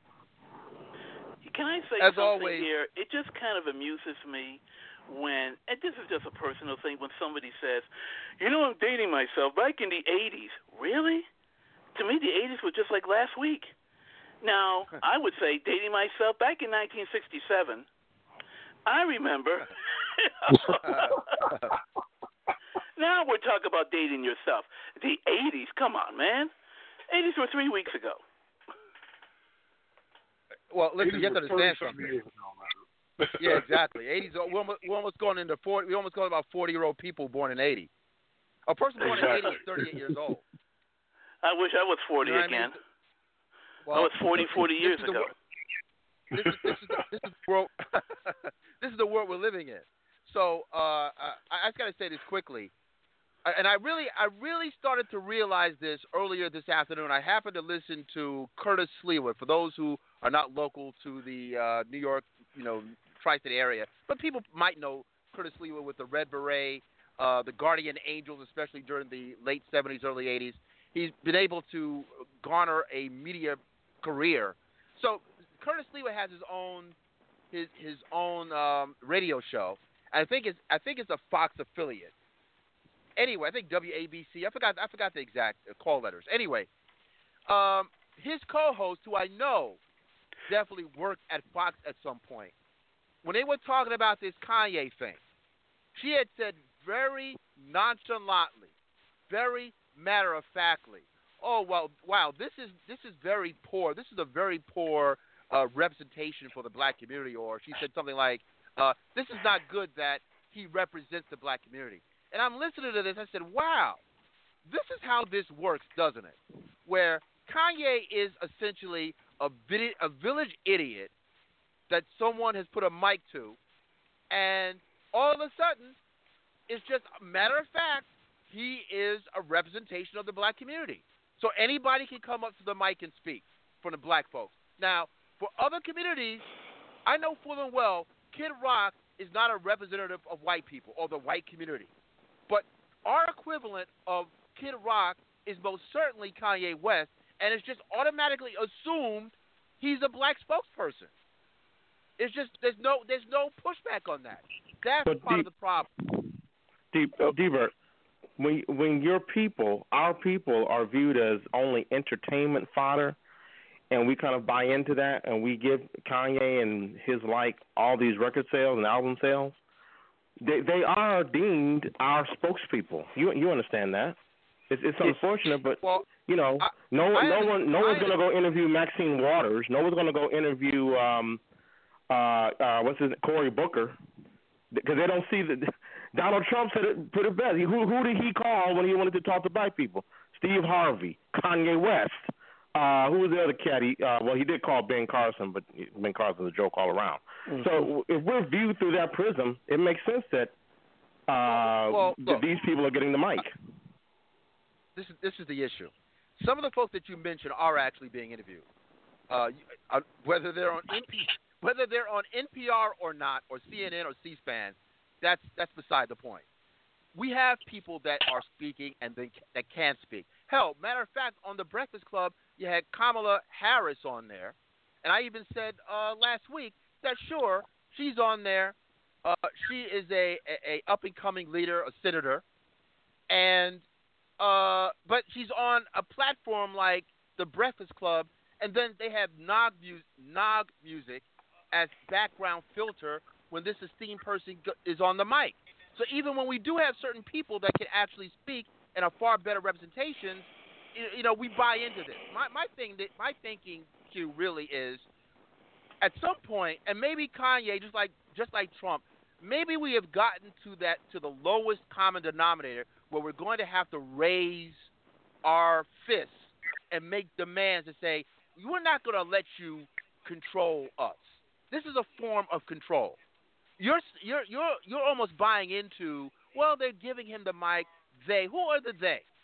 They makes the decision, not us, but some other entity or entities or corporate entities are just assuming that Kanye is just a spokesperson. I've seen people like, and I said this, people like, whether it's Daz Dillinger from the Dog Pound, Daz Dillinger, full of endo, We see him smoking a blunt. We see Snoop Dogg smoking a blunt on IG. They make a comment. All of a sudden, the news runs to these people, and what they say counts because they make it so. Well, I mean, it's absurd. We're validating these people. That's why they're running to them. We're validating these people. Well, I will shoot in with the one person I will validate is Bree Newsom, and this is what she had to tweet about this. One of the breaking news stories I got right here. Just a reminder that figures like Kanye and Diamond and Silk are given the spotlight in this way, not to win over the mass majority of black people who are offended by it, but to help mostly white Trump supporters claim that racism isn't an issue. And folks who don't know who Bree Newsom is, she's the young lady that climbed up the pole to remove that Confederate flag, I want to say 18 months ago. All right. Look. The last time we spoke about this, I said, here it is. This is the problem with giving guys like Kanye too much agency. All right. This is exactly the problem. Why? Because there are people that won't do the research and look into the subject. They'll take his word as yay or nay and leave it at that and won't look into it for themselves. The other thing I find funny about this is there was a little movie called Black Panther. Yeah, and this dude everybody was loving, Killmonger, made a statement about, throw me off the ship, let me die with my ancestors, let me be buried out there. I'd rather be out there than here. Okay? So how are you loving what he stayed there, like, yeah, and then giving Kanye and these idiotic comments any agency? How can you do both? You can't. See, but that goes into what I've been mentioning before. These guys don't want to do the research. These guys don't want to do the studying and the planning. They just want to have the emotional reaction and bap, there it goes. Now, yeah, I find it funny that you created a hashtag if slavery was a choice and all that, and I give it credit that some of it was funny and stuff, but you know what that does? That keeps this story alive. That keeps Kanye's name in the news, which means he gets to sell more of his album because for all you guys that are offended, you're still going to go out and buy that damn album and give this man money. Let's keep it 100. And the other breaking news I just found out, I don't know if you guys know, rest in peace, Roger Moore. That just came across my feed. I didn't know. Thank you, Mr. Bond. He died a while ago. Roger Moore died a while ago. I know, but I'm being ironic here because it goes to prove my point that some people will take a story at face value and run it like it just happened. You catching the point? Roger Moore died about 6 months ago. Jesus. I'm running the point right here, which bolsters it. It just popped into my feed 4 hours ago, Roger Moore dead, and I'm like, wow, this is perfect. I'm going to run it right after I make this statement. And sure enough, that happened, and that goes to prove, oh, shoot, Roger Moore is dead. Oh, my God, I got to post it out. Did you do any research? Captain? Two things. All right? Number one, he got an album coming out. That's the first thing. Second thing is that Afronerd seems to be changing his attack. He's about ready to talk about things being done top down. Go ahead, Afronerd. Yeah, what I wanted to say is we cannot continue to have this whole notion that black people are like this. We're peculiar creatures that have to operate like so distinct from everybody else. I mean, even other black people are conducting themselves in a different way where they're not going to allow certain situations to fly. When I spoke to the Oracle earlier, right, my father, the Oracle said that he had a conversation with some other black men. And listen, we are of the same mind, so he goes into some of his rants like I would go into a rant, and he went into a kind of a respectability politics rant, and these gentlemen, I suspect, might be older, mature black gentlemen. they responded to him about, because I think my father had said something to the effect of, the dressing of some of our young people. Again, let me repeat this. I want to be clear. The dressing of some of our young people can look threatening. That it's the whole dirty hands argument that I talk about that some black folks get into a tither about. That, this whole notion of, well, people just have to see how you operate and they'll see through you. But, we're supposed to ignore that you got this hood on at 90 degree heat going into a store. We're supposed to, your pants are sagging and, all this nonsense. We're supposed to ignore that. So we can't admit that, some of us do look a little threatening where even black folks might lock their doors. They black people, not just the white woman, but the black woman might grab her purse in an elevator. Let's keep it 100. Okay? So the response to my father was, well, these people just want to be comfortable. They just want to be comfortable. And I thought to this. I thought to the oracle, and I said to this, we were having a conversation. I said, you know what this really boils down to, metaphysically? Black folks have gotten so comfortable that a lot of ish is going by. You're too comfortable. It's the discomfort that makes black people actually want to move and get things done. Dr. King, Malcolm X, Medgar Evers, Harriet Tubman, Phyllis Wheatley, any of these iconic black people, they moved because they were not comfortable. Blackie in the new millennium is comfortable now. His pants are sagging. He wants to be comfortable while they're bringing out the whips on you now. The Billy Club, not the Daredevil kind. Okay, so I think that's what's going on. We're so comfortable now that we're just letting things slide. We're letting Kanye West and Lil Wayne and all these people have the spotlight. They're essentially black spokespeople. Now, if you go back to what the old days, like Sergio was kind of jokingly referencing, if you did go back to '67, look, you had a lot of strong black voices publicly that would not allow effery. You had James Baldwin would talk that hot fire. Okay? You had Adam Clayton Powell Jr. would spit that hot fire. Stokely Carmichael would spit that hot fire. I mean, I can go on and on about people. Where are those people? Now, all of a sudden, we're back to the womb. We're fetuses now. I don't buy it. We've gotten comfortable to just say, it's just Kanye. It's just so-and-so. It's just Nicki Minaj or asshole hanging out. It's so good. We're letting things slide because respectability politics, and this is where people lose the argument with me. Malcolm X and Dr. King both practice respectability politics while being confrontational and hitting hot fire. But you want to be comfortable, whereas respectability politics made sure respectability politics was the filter that made sure that the representation was tight, whether they were on the left, right, in the middle. You looked and spoke in such a way that people had to take you seriously. Now, when Kanye talks about, I got the answers, every 2 years he does this manic shtick. And we take a nut seriously. I'm not buying it. Now it's wearing thin. Black folks they're not gonna be able to get away from this now. Now you have a public figure telling the world slavery, get over it. Nah, man.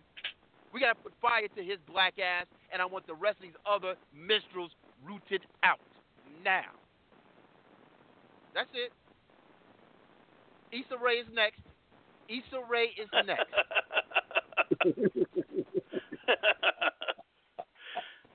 They don't want me on Sirius. They don't want me.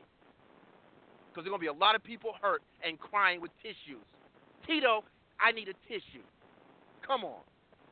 Knock it off. Let's go to, Cap, you want to go to a musical break or you want to go straight to Issa Rae's behind? You on fire. Go right to Issa Rae's behind. You on fire. Don't break it. We was going to talk about something else. With and no cocoa. This is right in the same vein. Keep going. Butter. No cocoa butter. I'm sorry, Q. I'm a man. I'm going to speak that way. No cocoa butter for her. At least not till 12 a.m. Anyway, listen. Issa Rae comes out with this book. It's a 3-year-old book. The Nogs just started to read it. Just started to want to read it. Because Nogs don't read. So, The Misadventures of Awkward Black Girl. Now, initially, I was actually paying attention to Issa Rae, and I was a staunch supporter up until recently. I started seeing the Nog piercing through. When she first got on the YouTube train, she was garnering attention. She was the awkward black girl. I thought, oh, wait a minute, this is a blurred girl. Of course, I'm going to support that. I thought she was quite funny.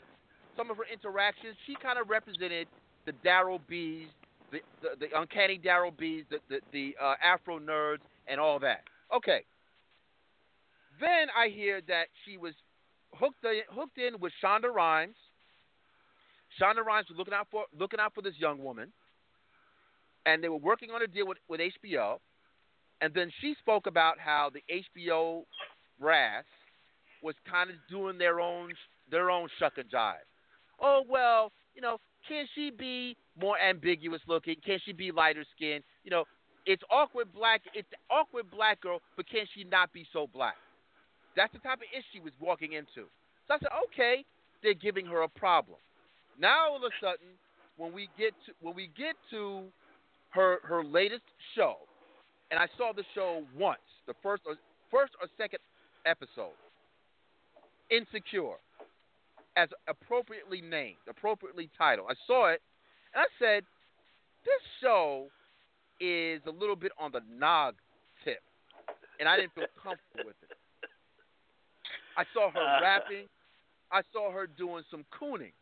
I said, this isn't awkward black girl. This is a thinly veiled Real Housewives of Atlanta. This is Monae, I am not the father. This is things going on. I didn't feel, but everybody else is applauding it. And I said, no, something ain't right. Now, because she's popular and she says slick stuff, I'm rooting for the black people. I don't know about that. I could ride with you a little bit on being pro-black, but you're doing it in a way where people can fire back at you and critique you. You got to be careful when you run that way. So we hear about this awkward black girl book that she wrote 3 years ago, and it was recently re-released. People are reading it. The book posits, maybe she's being humorous. I don't know. It's like a dry humor. It's a Kanye style kind of thing. She's speaking reckless, millennial nonsense. She's saying, well, maybe black women, because black women are perceived in a certain way. She says this now. This is what she says. Black women are not perceived as a collective as not being desirable, and Asian men are perceived in a similar way. So Asian men who are winning scholastically and economically, maybe Asian men and black women should hook up. Then she also throws further shade by saying, well, we have to exclude Filipinos because they're the blacks of Asia. Now, black women just got into the young man's hind parts who was killed in his grandmother's backyard. It was Stevante Clark. Is that the gentleman's name? Or Stephen Clark? They just put a Bunsen burner into his rectum a few weeks ago because they went back and turned it up on high because they went back into his past about 3 years ago, and he said some slick stuff not that dissimilar from their girl. It's still self-hatred, but you don't want to support a man that died unjustly, allegedly, but you do want to support a woman that's on the rise for the same self-hatred. What am I missing? Still a minstrel. Still a minstrel. Let's go around the horn. Let's go around the horn. What say you? Daryl, you ready to just jump out like Barry Allen? Get at it. Yeah, I will say it like this, okay? This is where I differ from a lot of people I support. I often say that hey, black women, you're free to love who you love. You're free to like whoever you like. But then when you see a brother do the same, you're the first ones to jump on the brother for, oh, he's liking them white women again. Oh, black isn't good enough for you. Oh, but then I'll turn it around and take a look and hear black women fawning over, oh, look at Tom Hiddleston. Oh, look at Louis Tan. Oh, B.D. Wong. Oh, and I sit back and I just take a mental note of that and go like, okay, so this dude has black women all over his page, and he makes a comment about liking this one white woman, and you guys jumped all over him. Meanwhile, I turn to your page, and I see all of these Latinos, Asians, white men, and I see one black guy, but it's okay for you to like all those guys, and you're hating on the brother because he said he liked this one white chick. Okay. That's why I have a problem with this. That's where it all falls apart for me. Okay? To me, all human beings are beautiful. Right? Do you have a predilection to one or the other? Everybody does. We may not say it publicly, but everybody does. But the problem is, Miss Rae, when you say something like this publicly, you just put the target on yourself. There's a target on you. All right. So when you see a fine black brother out there and you want to kick game to him or whatever, and he goes, "Well, I heard you like the Asians," and you get mad. Well, you can't get mad because you just put it in print. You put it out there. You said it, a joke or not. You said that. You put that public. Now, me saying this, I put that out there.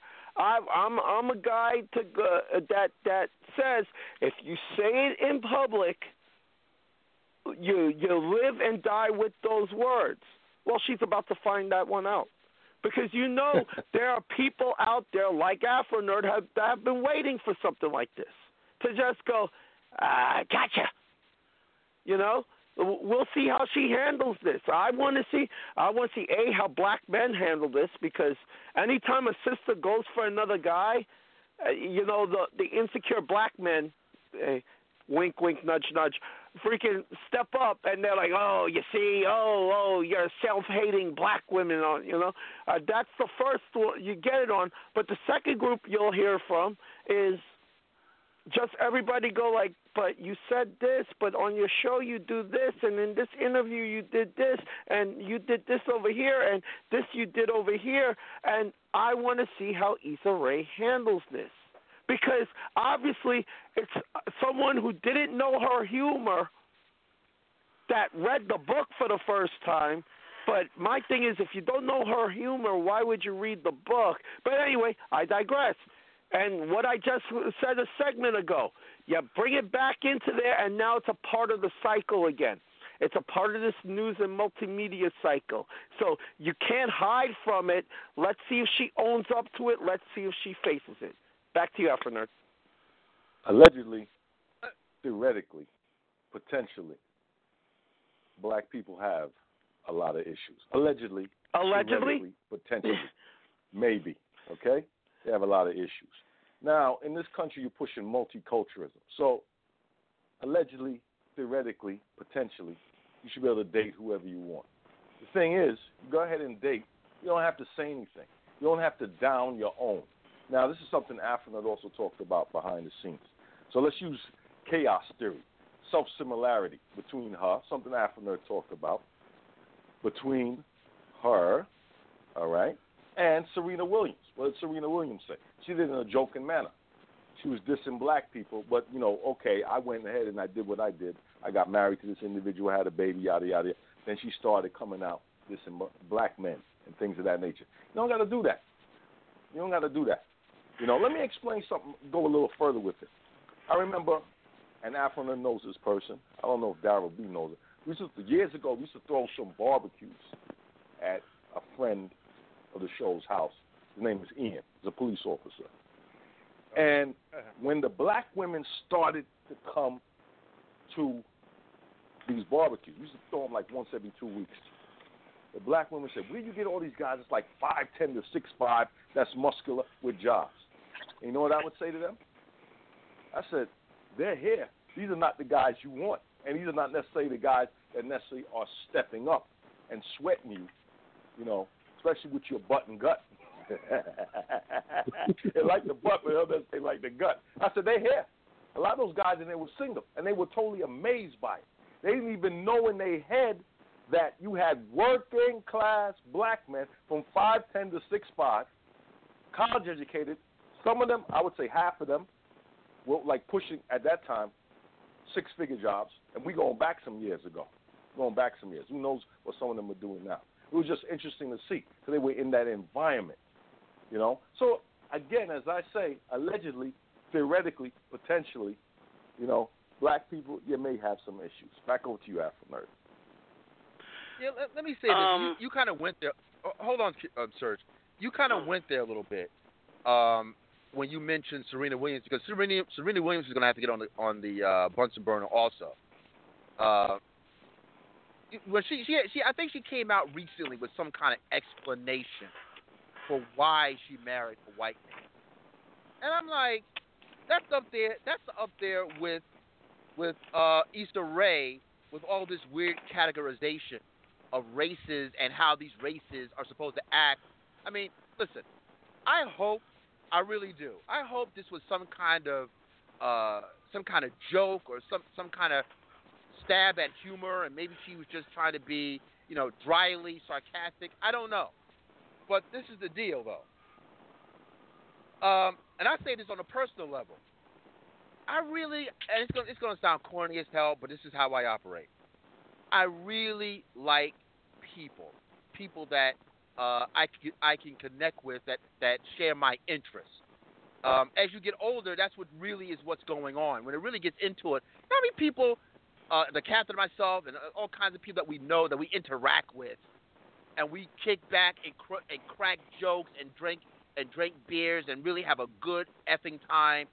And I have to actually think about, oh yeah.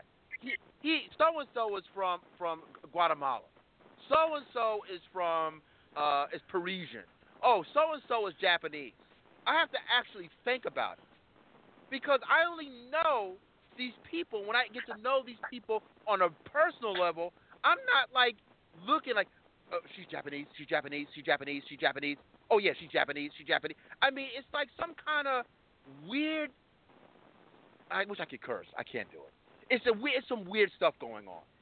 Why isn't Serena referring to her husband as Alexis? That's Alexis over there. Oh, Alexis is going to the car. Alexis is going to McDonald's.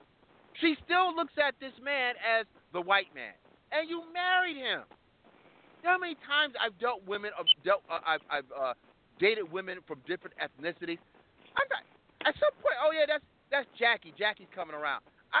Now Jackie might be of Latin origin. I got to think about Jackie being Latin. That's just me.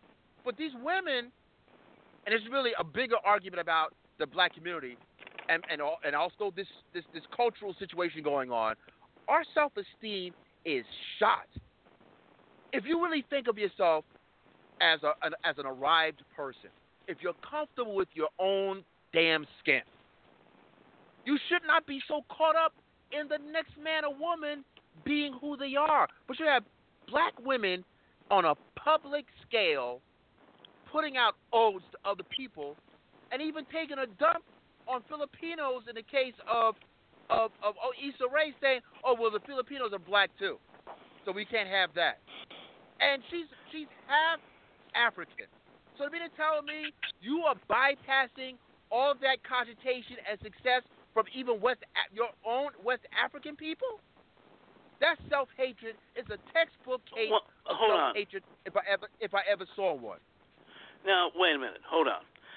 Now, in terms of disclosure, I kind of sort of know Issa Rae. She was very much involved with us at the beginning with Shadow and Act. I had several discussions with her. We once had a conversation about Tintin, how much I loved him as a kid, the comics, and she did too. And so she does the web series. And first of all, let me say this. The book and her are two different things. This is what I mean.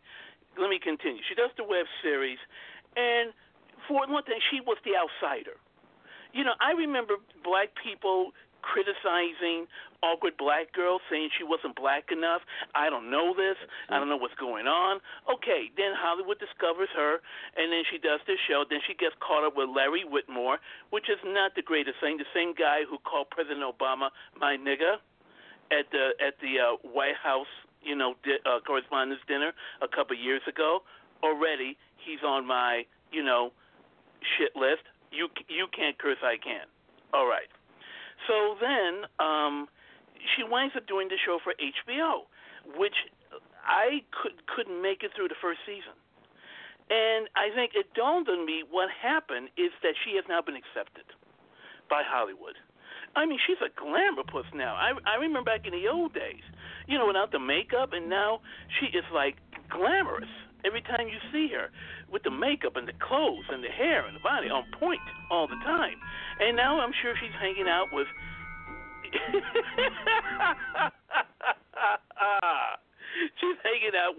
I'm sure she's hanging out with Ava DuVernay and Oprah and what's that chick's name? You just played at the beginning of the show, Janet Monae.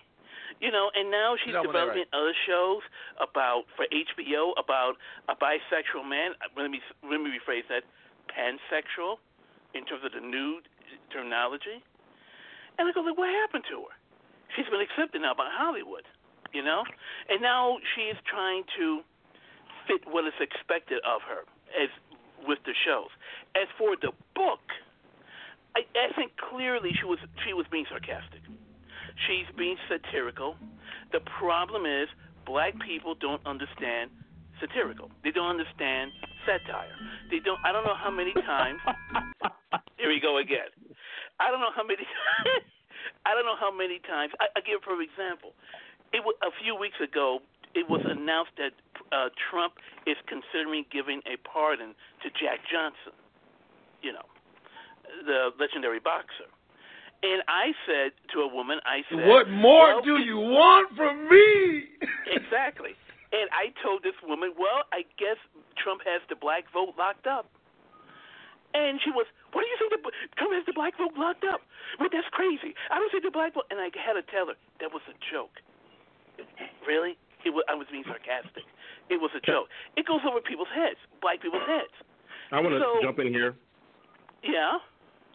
I want to say, real quick, I'm going to be the voice of dissent. I mean, I don't know the story, what you're talking about. I caught glimpses of it about her dissing black men. But Sergio, you said it recently in a show maybe 2 weeks ago when we were talking about the young man who got shot in the yard and his views on black women. I kind of understand her position and black women's position because we as black men, we haven't really been giving our black women a good look. Wait a minute. We haven't? I'm talking in the aggregate. Let's not be literal here. No, that's what I'm still saying. In the aggregate, we haven't? I don't think so, no. You don't think that women are making those choices for themselves? We need some black women to call up here. Do we have any black women listening can call up right now? Well, Sergio, let me get my thought out, man. I'm saying and you said it yourself when we were talking about Stephon Clark. You were saying that when it was discovered that he was when black women were kind of throwing him under the bus, you gave this whole thing about why, because black women are sick and tired of being mistreated by black men. Exactly. You said that. Yeah. So that's what I'm saying. Using that same logic, I can kind of understand why she would say those things, whether satirical or not, in her book. Hold on for a second. Well, okay, let me respond. As I said, there's a huge difference here. Clearly, she does. Okay, I can't speak for her. Okay, let me take that back. But to my mind, clearly she's being satirical. Clearly she's making fun of. There are many websites and there are writers who have these whole websites about how black women should just abandon black men and go find white men or other men to date because black men are just not cut out anymore. And clearly, to me, she's making fun of that. Now, there was this one woman who wrote an article. I cannot remember her name, but she's one of these big swirling advocates who didn't understand the joke. This is what I'm talking about, not understanding satire or satiric, being sarcastic, who took her at her word.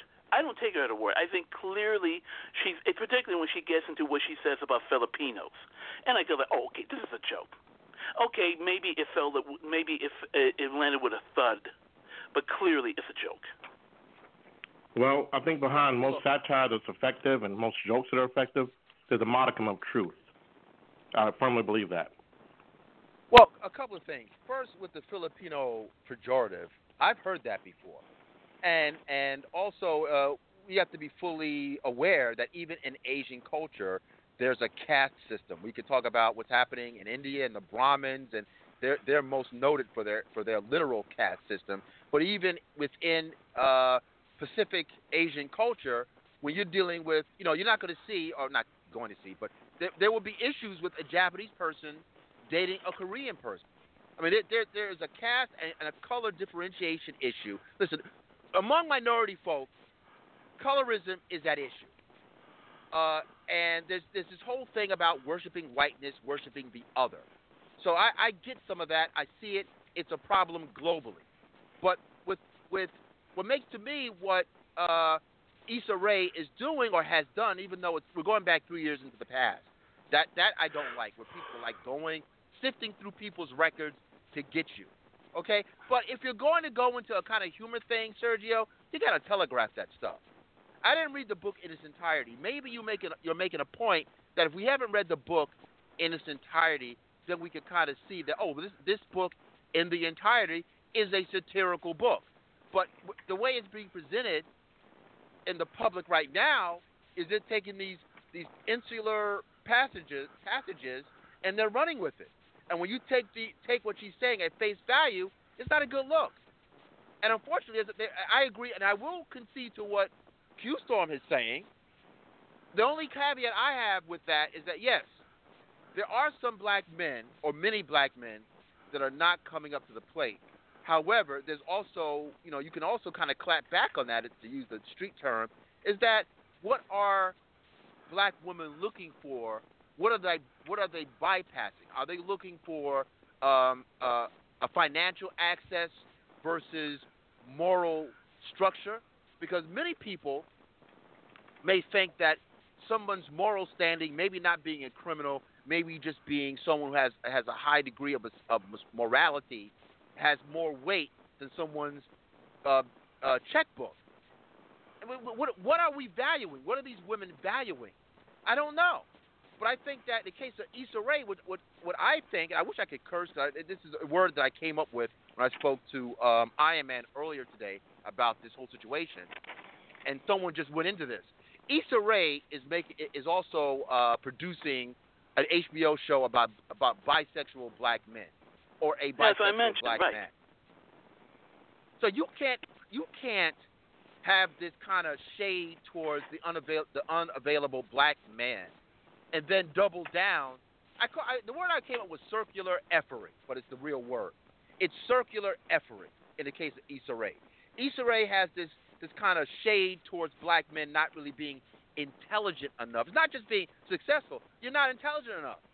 The intelligence quotient is something they should be looking at when it comes down to the Asian man, as if all Asian men are that way. I mean, it's very disrespectful all the way around. Again, I have no qualms with interracial dating, but I'm like, where in this game is the Asian man not just Jim or John or Randall? Is you're looking at his race, his culture versus, don't you got to get to know the guy first? And when does he stop being the Asian man that's in the bed next to you? In the case of the Armenian gentleman that Serena Williams married, she's still looking at him and writing op-eds on why I married a white guy. Isn't this man Alexis by now? Is he still Alexis, quote, the white man? It's absurd. But for Issa Rae is doing circular effery when she bypasses and puts out shade about black male intelligence, and then produces a show about black male bisexuality, which goes into making black men completely unavailable, partially of her doing. Don't throw shade about black men, about their intelligence, and then double down about black men being gay, and then say black men aren't available. You're contributing to some of this, aren't you, Ms. Rae? That's circular effery. That's Kanye effery. That's what I'm saying. Agree, disagree? I want to hear. What do you think? What do you think? Am I wrong? Well, I think you might be conflating gay black men and heterosexual black men. I don't think you can say that she's saying black men aren't available, and that she's doubling back with doing a show about gay black men. It's a heterosexual black man that I'm assuming she's, whether satirical or not, she's making a commentary about, not gay black men. Come on, Q, don't do this. I just made it very clear. The logic, the math works. You cannot have a woman come out there and talk about the cogitative ability of Asian men as if that's all that's going on there. It's a very racist, stereotypical kind of thing she's going with. But let's say that's the way she's putting it out there. She's putting out that black women should check for Asian men because they got this, that, and the other, which means that black men have a deficit in those things. And then on top of that, you produce a TV show that is directly making more about black men not being available to black women if they're bisexual and or gay. You can't have it both ways. It's like, to me, you're doubling down. You can't be a contributor to why black men aren't available. You're not helping any. Let's put it that way. She's certainly not helping the cause if she's thinking that black men aren't coming up to the plate. She's half the problem. Well, then that goes back to my point. Then, if you take her stuff seriously, that she really meant what she said, then, as I explained before, she went Hollywood and she just really lost her way. Because she wasn't like that when I knew her, and I shouldn't say she wasn't a friend or anything, but when we were in touch with each other and had contact each other from time to time, she wasn't like that. She didn't express any opinions like that. Now, I suppose if you're hanging around with Oprah and Ava DuVernay and I keep forgetting that chick's name, Janelle Monae. Maybe that sort of attitude begins to permeate into you, and you begin to think too that, maybe black men ain't all that. There you go. Yeah, well, it's looking like that, isn't it, Q? I mean, let's keep it 100. I mean, it's looking like when you're in the trenches, it's one way.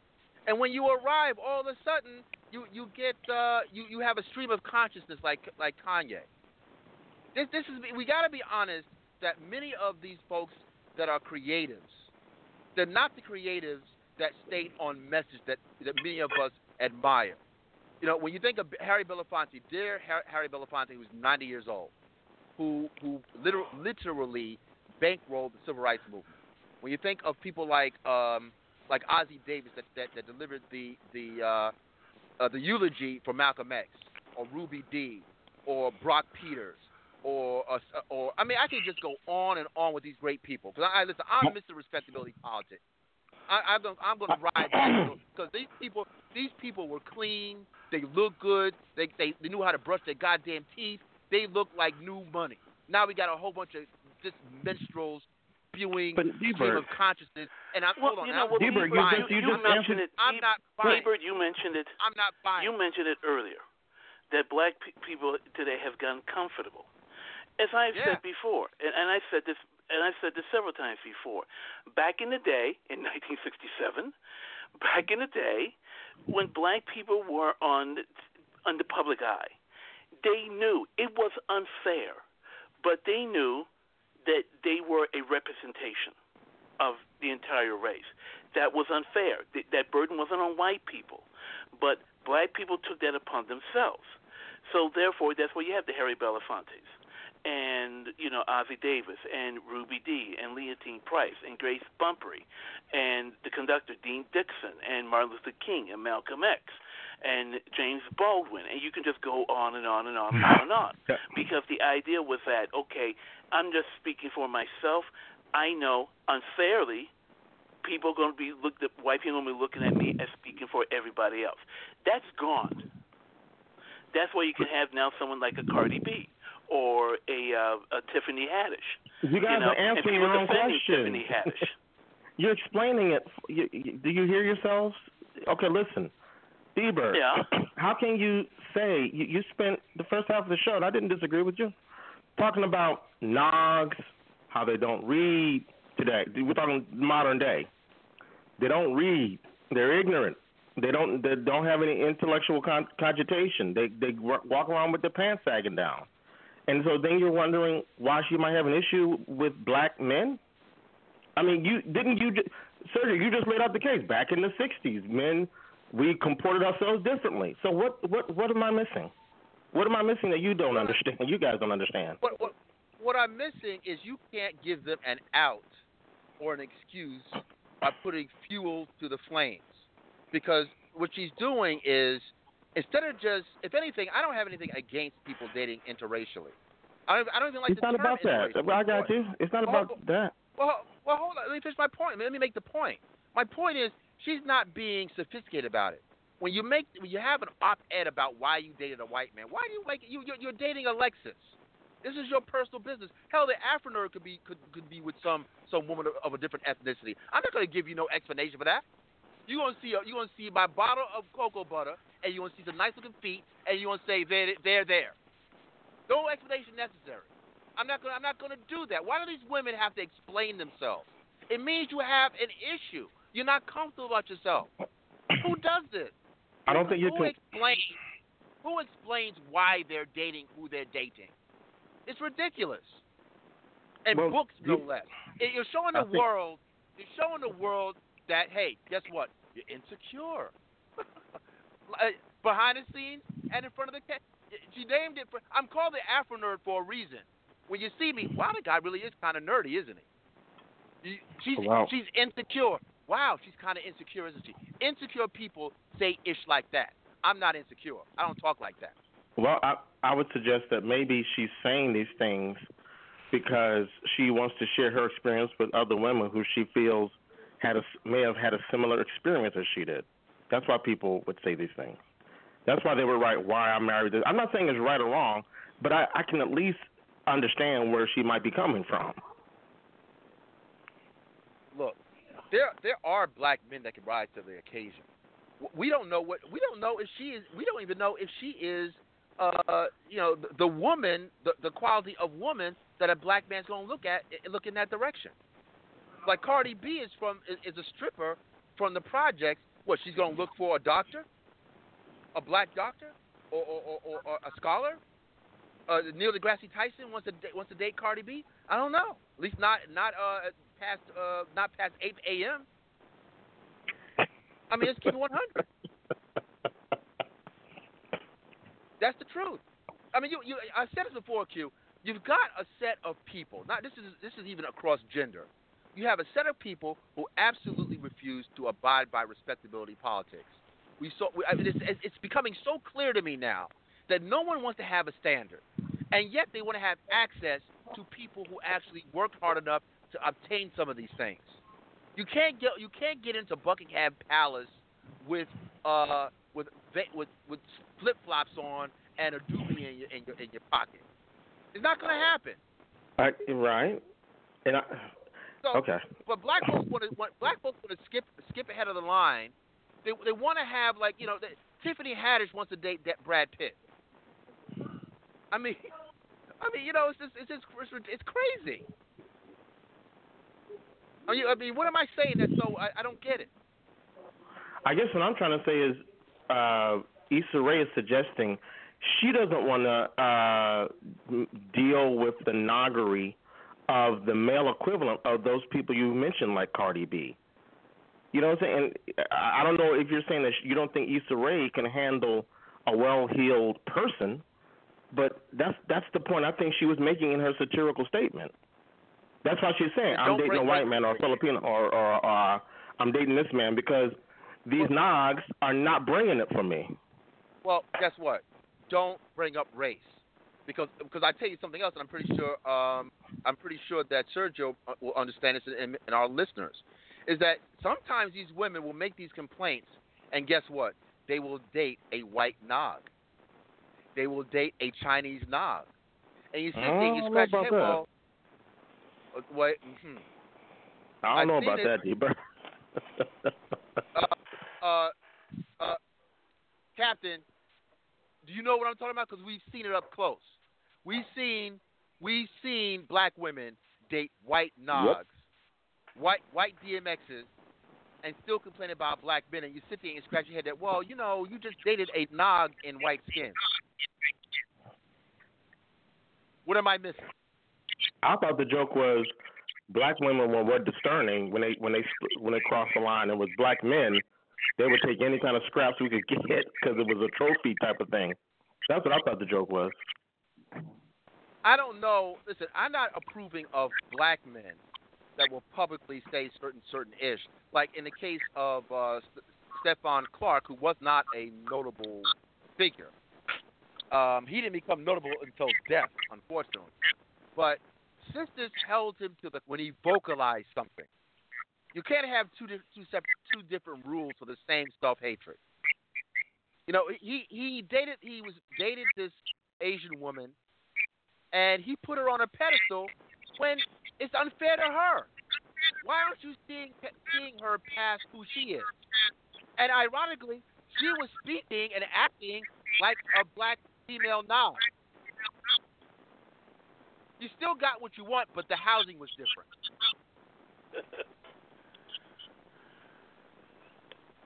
I mean, that's what's going on here. I'm not. If you see Afronerd with some white woman, I'm not going to give you an explanation. I'm going to say, hey, that's Janice over there, wearing that Afronerd shirt. That's Janice over there. You check out her French pedicure. Did you see that? Did you see her bottom? Her bottom looks kind of on the Kim Kardashian side. Oh. oh, that's hey, Coco. even I hear Chance the Rapper's now got himself a white girl. Well, come on. Listen, you just date who you want. You date who the hell you want to date without explanation. And you can still be a black person. That whole thing about, well, he's not black anymore. Really? You know what I mean? See, my thing also is that some of these sisters actually switch up and change up. Ice-T is still respectfully a nog with Coco. Ice-T is still Ice-T. These women, they will tell you, they start to look at, okay, perfect example. What's the difference between Ice-T and his woman versus Eve and her British husband? Wasn't Eve a Rough Rider? Now Eve is like the Queen of England now. She speaks differently. Different woman. She's with a white man now. All things have changed. He's not just her man. Like, to me, it's like whatever her husband's name is, like that's so and so. We went to, we're kind of hanging out, we're chilling. Da da da da da. They don't talk that way. You talk like you got something better. You act like you have somebody better. I don't. That's phony. Something is not right. If Afronerd is with a white woman, I'm going to still act like myself. So be prepared, by the way. I'm just saying. All right, Afronerd, you got it. You got it. All right. Now, well, listen. I want full clarity. That's all. All right, listen. Let's go to a quick groove. We come back. There a lot more to get into. We got Janelle Monae, Dirty Computer.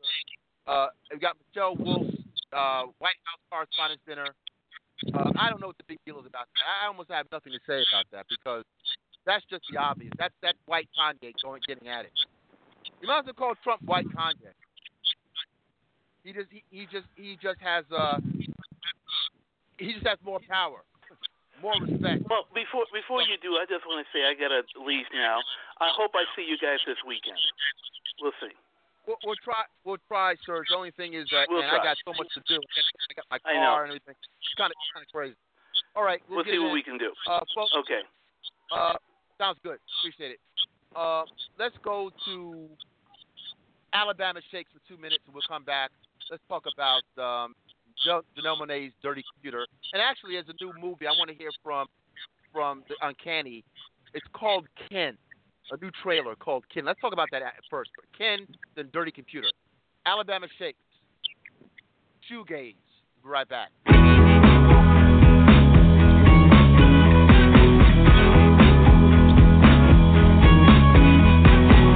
Can't wait for not to come. That's when the sun really begins. My brain cools out when that day is done.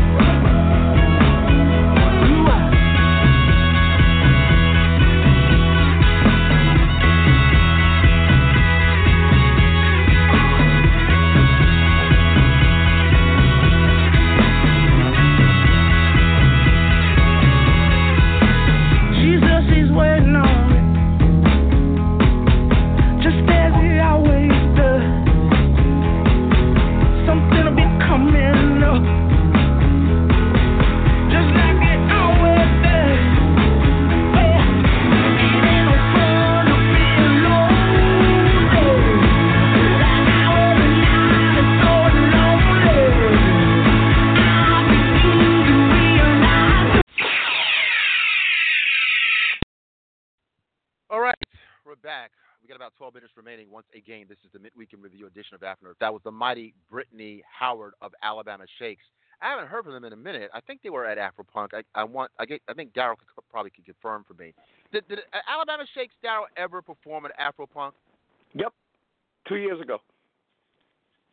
Excellent group. Excellent group. Alabama Shakes performed on the same set. They went on before Leon LaHavis. And who was the other one? There was somebody else, but Alabama Shakes. Was Michelle and Degio Cello also on that ticket? Yep, that was the year we thought Prince. All of these Prince followers are on here. Maybe Prince might show up. Nah, we didn't get that, unfortunately. Oh man, I you know what, Daryl? Well, I'm not going to go into it, but I just thought that was going to be an inevitability. Because our friend Jocelyn Cooper, again to the listening audience, Jocelyn Cooper is one of the managers of the Afropunk Festival, which is now global. You know, there's an Afropunk South Africa, there's an Afropunk Atlanta and London and so forth, and most certainly Brooklyn. And I got to get my tickets within the next couple of days. I'm going to actually buy them early. But she was hinting that she really would have wanted to get him. And then behind the scenes, I was trying to get Andre Simone on that ticket, and I believe there was a discussion, but because of the Afro theme, I know that the revolution is still touring, but they do want like a man of color as the lead. So whether it would be Bilal and or Andre Simone, that might be, maybe that will happen. Maybe we might see the revolution at Afropunk, but it is bittersweet that I definitely thought we were going in that direction. Anyway, let's get into this. There's a trailer that I saw that I think Sergio sent it out to me initially, and it seems interesting. I'm not going to lie. It sounds and seems interesting. I will definitely check it out. It seems like it's thematically very similar to Attack the Block in some ways. The UK, I'd say, urban sci-fi thriller from a few years ago that was where we became known with John Boyega. But John Boyega's appearance was what was most notable when they started throwing terms like the next Denzel, that kind of thing. So anyway, I see Ken. Dennis Quaid is in there. Zoe Kravitz, a young man of color in a multiracial family who finds this otherworldly weapon, and then shenanigans are afoot. I'm going to leave it at that. We don't know the full deal. I think it's going to be released sometime in late August. I will see it, but it's no Wakanda going on, in my estimation. What are your impressions, Daryl, if you did see this Ken trailer? Well, the theater over here by Fresh Meadows, they had that before the Infinity War movie, and the first thing I thought to myself is, we need a black version of the Beetle test. So we go like, you're giving me Zoe Kravitz. What? Explain that. All right, the Beetle test, for the folks, the Beetle test was this thing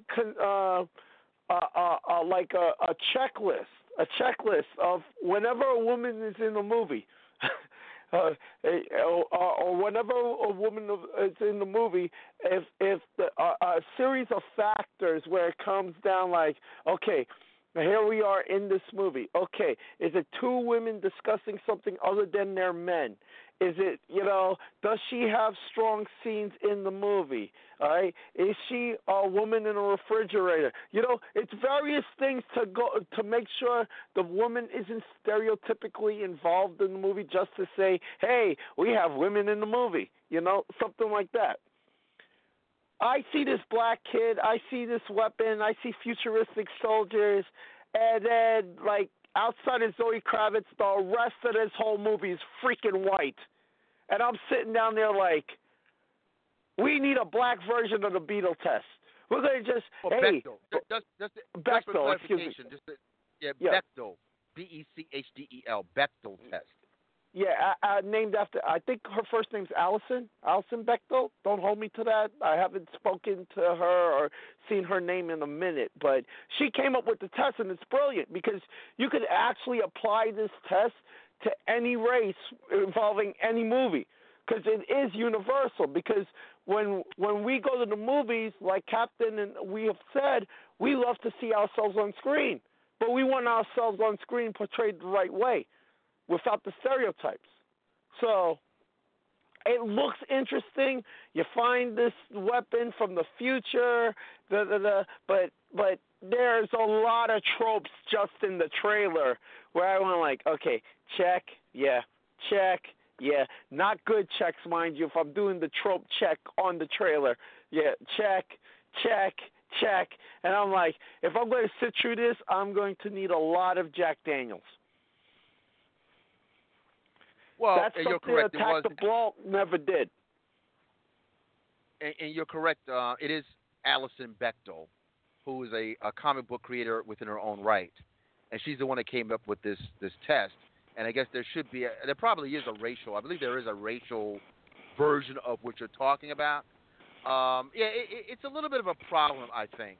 Now, listen, we understand that there are multiracial families, and that has to be portrayed as well. But it does seem as if it's an avoidance thing. As opposed to actually having a contained movie with people of color, it's still working on that trope that, well, you just can't have people of color. It's got to have a great deal of white involvement in order for it to make money, or in order for it to be palatable to white audiences. Now, I just saw this article. I think Sergio sent this article to me as well, or it might have been the captain. There's an article that's floating around that clearly states, as if we didn't know this, and as if Black Panther didn't prove it, but there's more evidence, more indexes out there that are clearly stating that, oh wow, majority minority films, majority black films, when marketed to a mainstream audience, can be quite successful. Black Panther notwithstanding. So now what are we going to do? It's a shocker. This is a new, some new study. Okay, so you got the nerds involved. So they got a new study that clearly says, oh yeah, if you market a black film to a white audience, they will actually go and see it and make money. So we shouldn't have to necessarily see this kin-ish, because the kin thing is too much of a standard. Like, matter of fact, we didn't talk about this, but there's a controversy now with the Lethal Weapon TV series. For whatever reason, you got a white Kanye on that show. The person that plays that plays Murtaugh, the character that was played by what's his face? Oh God. No, Riggs. The nut. It's Riggs. Murtaugh was Danny Glover. You know, Riggs is this dude that decided I'm going to be Mel Gibson by making these comments. Yeah, he's a problem for the entire set, allegedly. And he may lose that gig, and I believe it or not, I didn't think that this TV series would actually work. But it appears to be somewhat successful, and he is sabotaging it because he can't get along with, like, anybody, like him and everybody else. So something's going on with this guy. I don't know what it is. But the reason why I even mention it is that, well, you know what?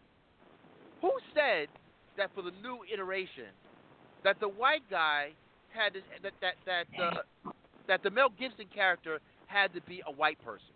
Why couldn't they have flipped that for the 21st century? I found that kind of odd. Why would that? It still would have worked. Why wouldn't it work?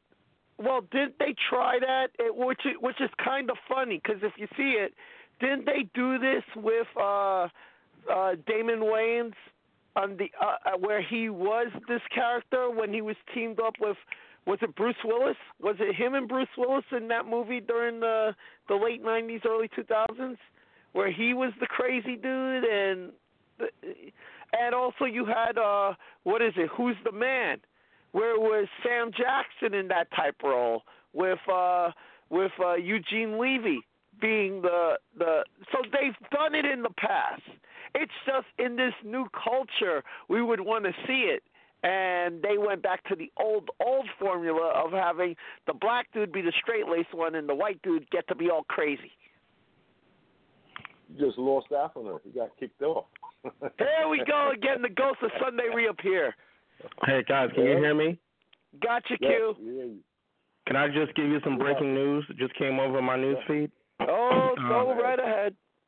Apparently, the two brothers that were kicked out of Starbucks, they settled with the city of Philadelphia for $1 each, but they're getting $200,000 to start a pilot program. Mm-hmm. Really?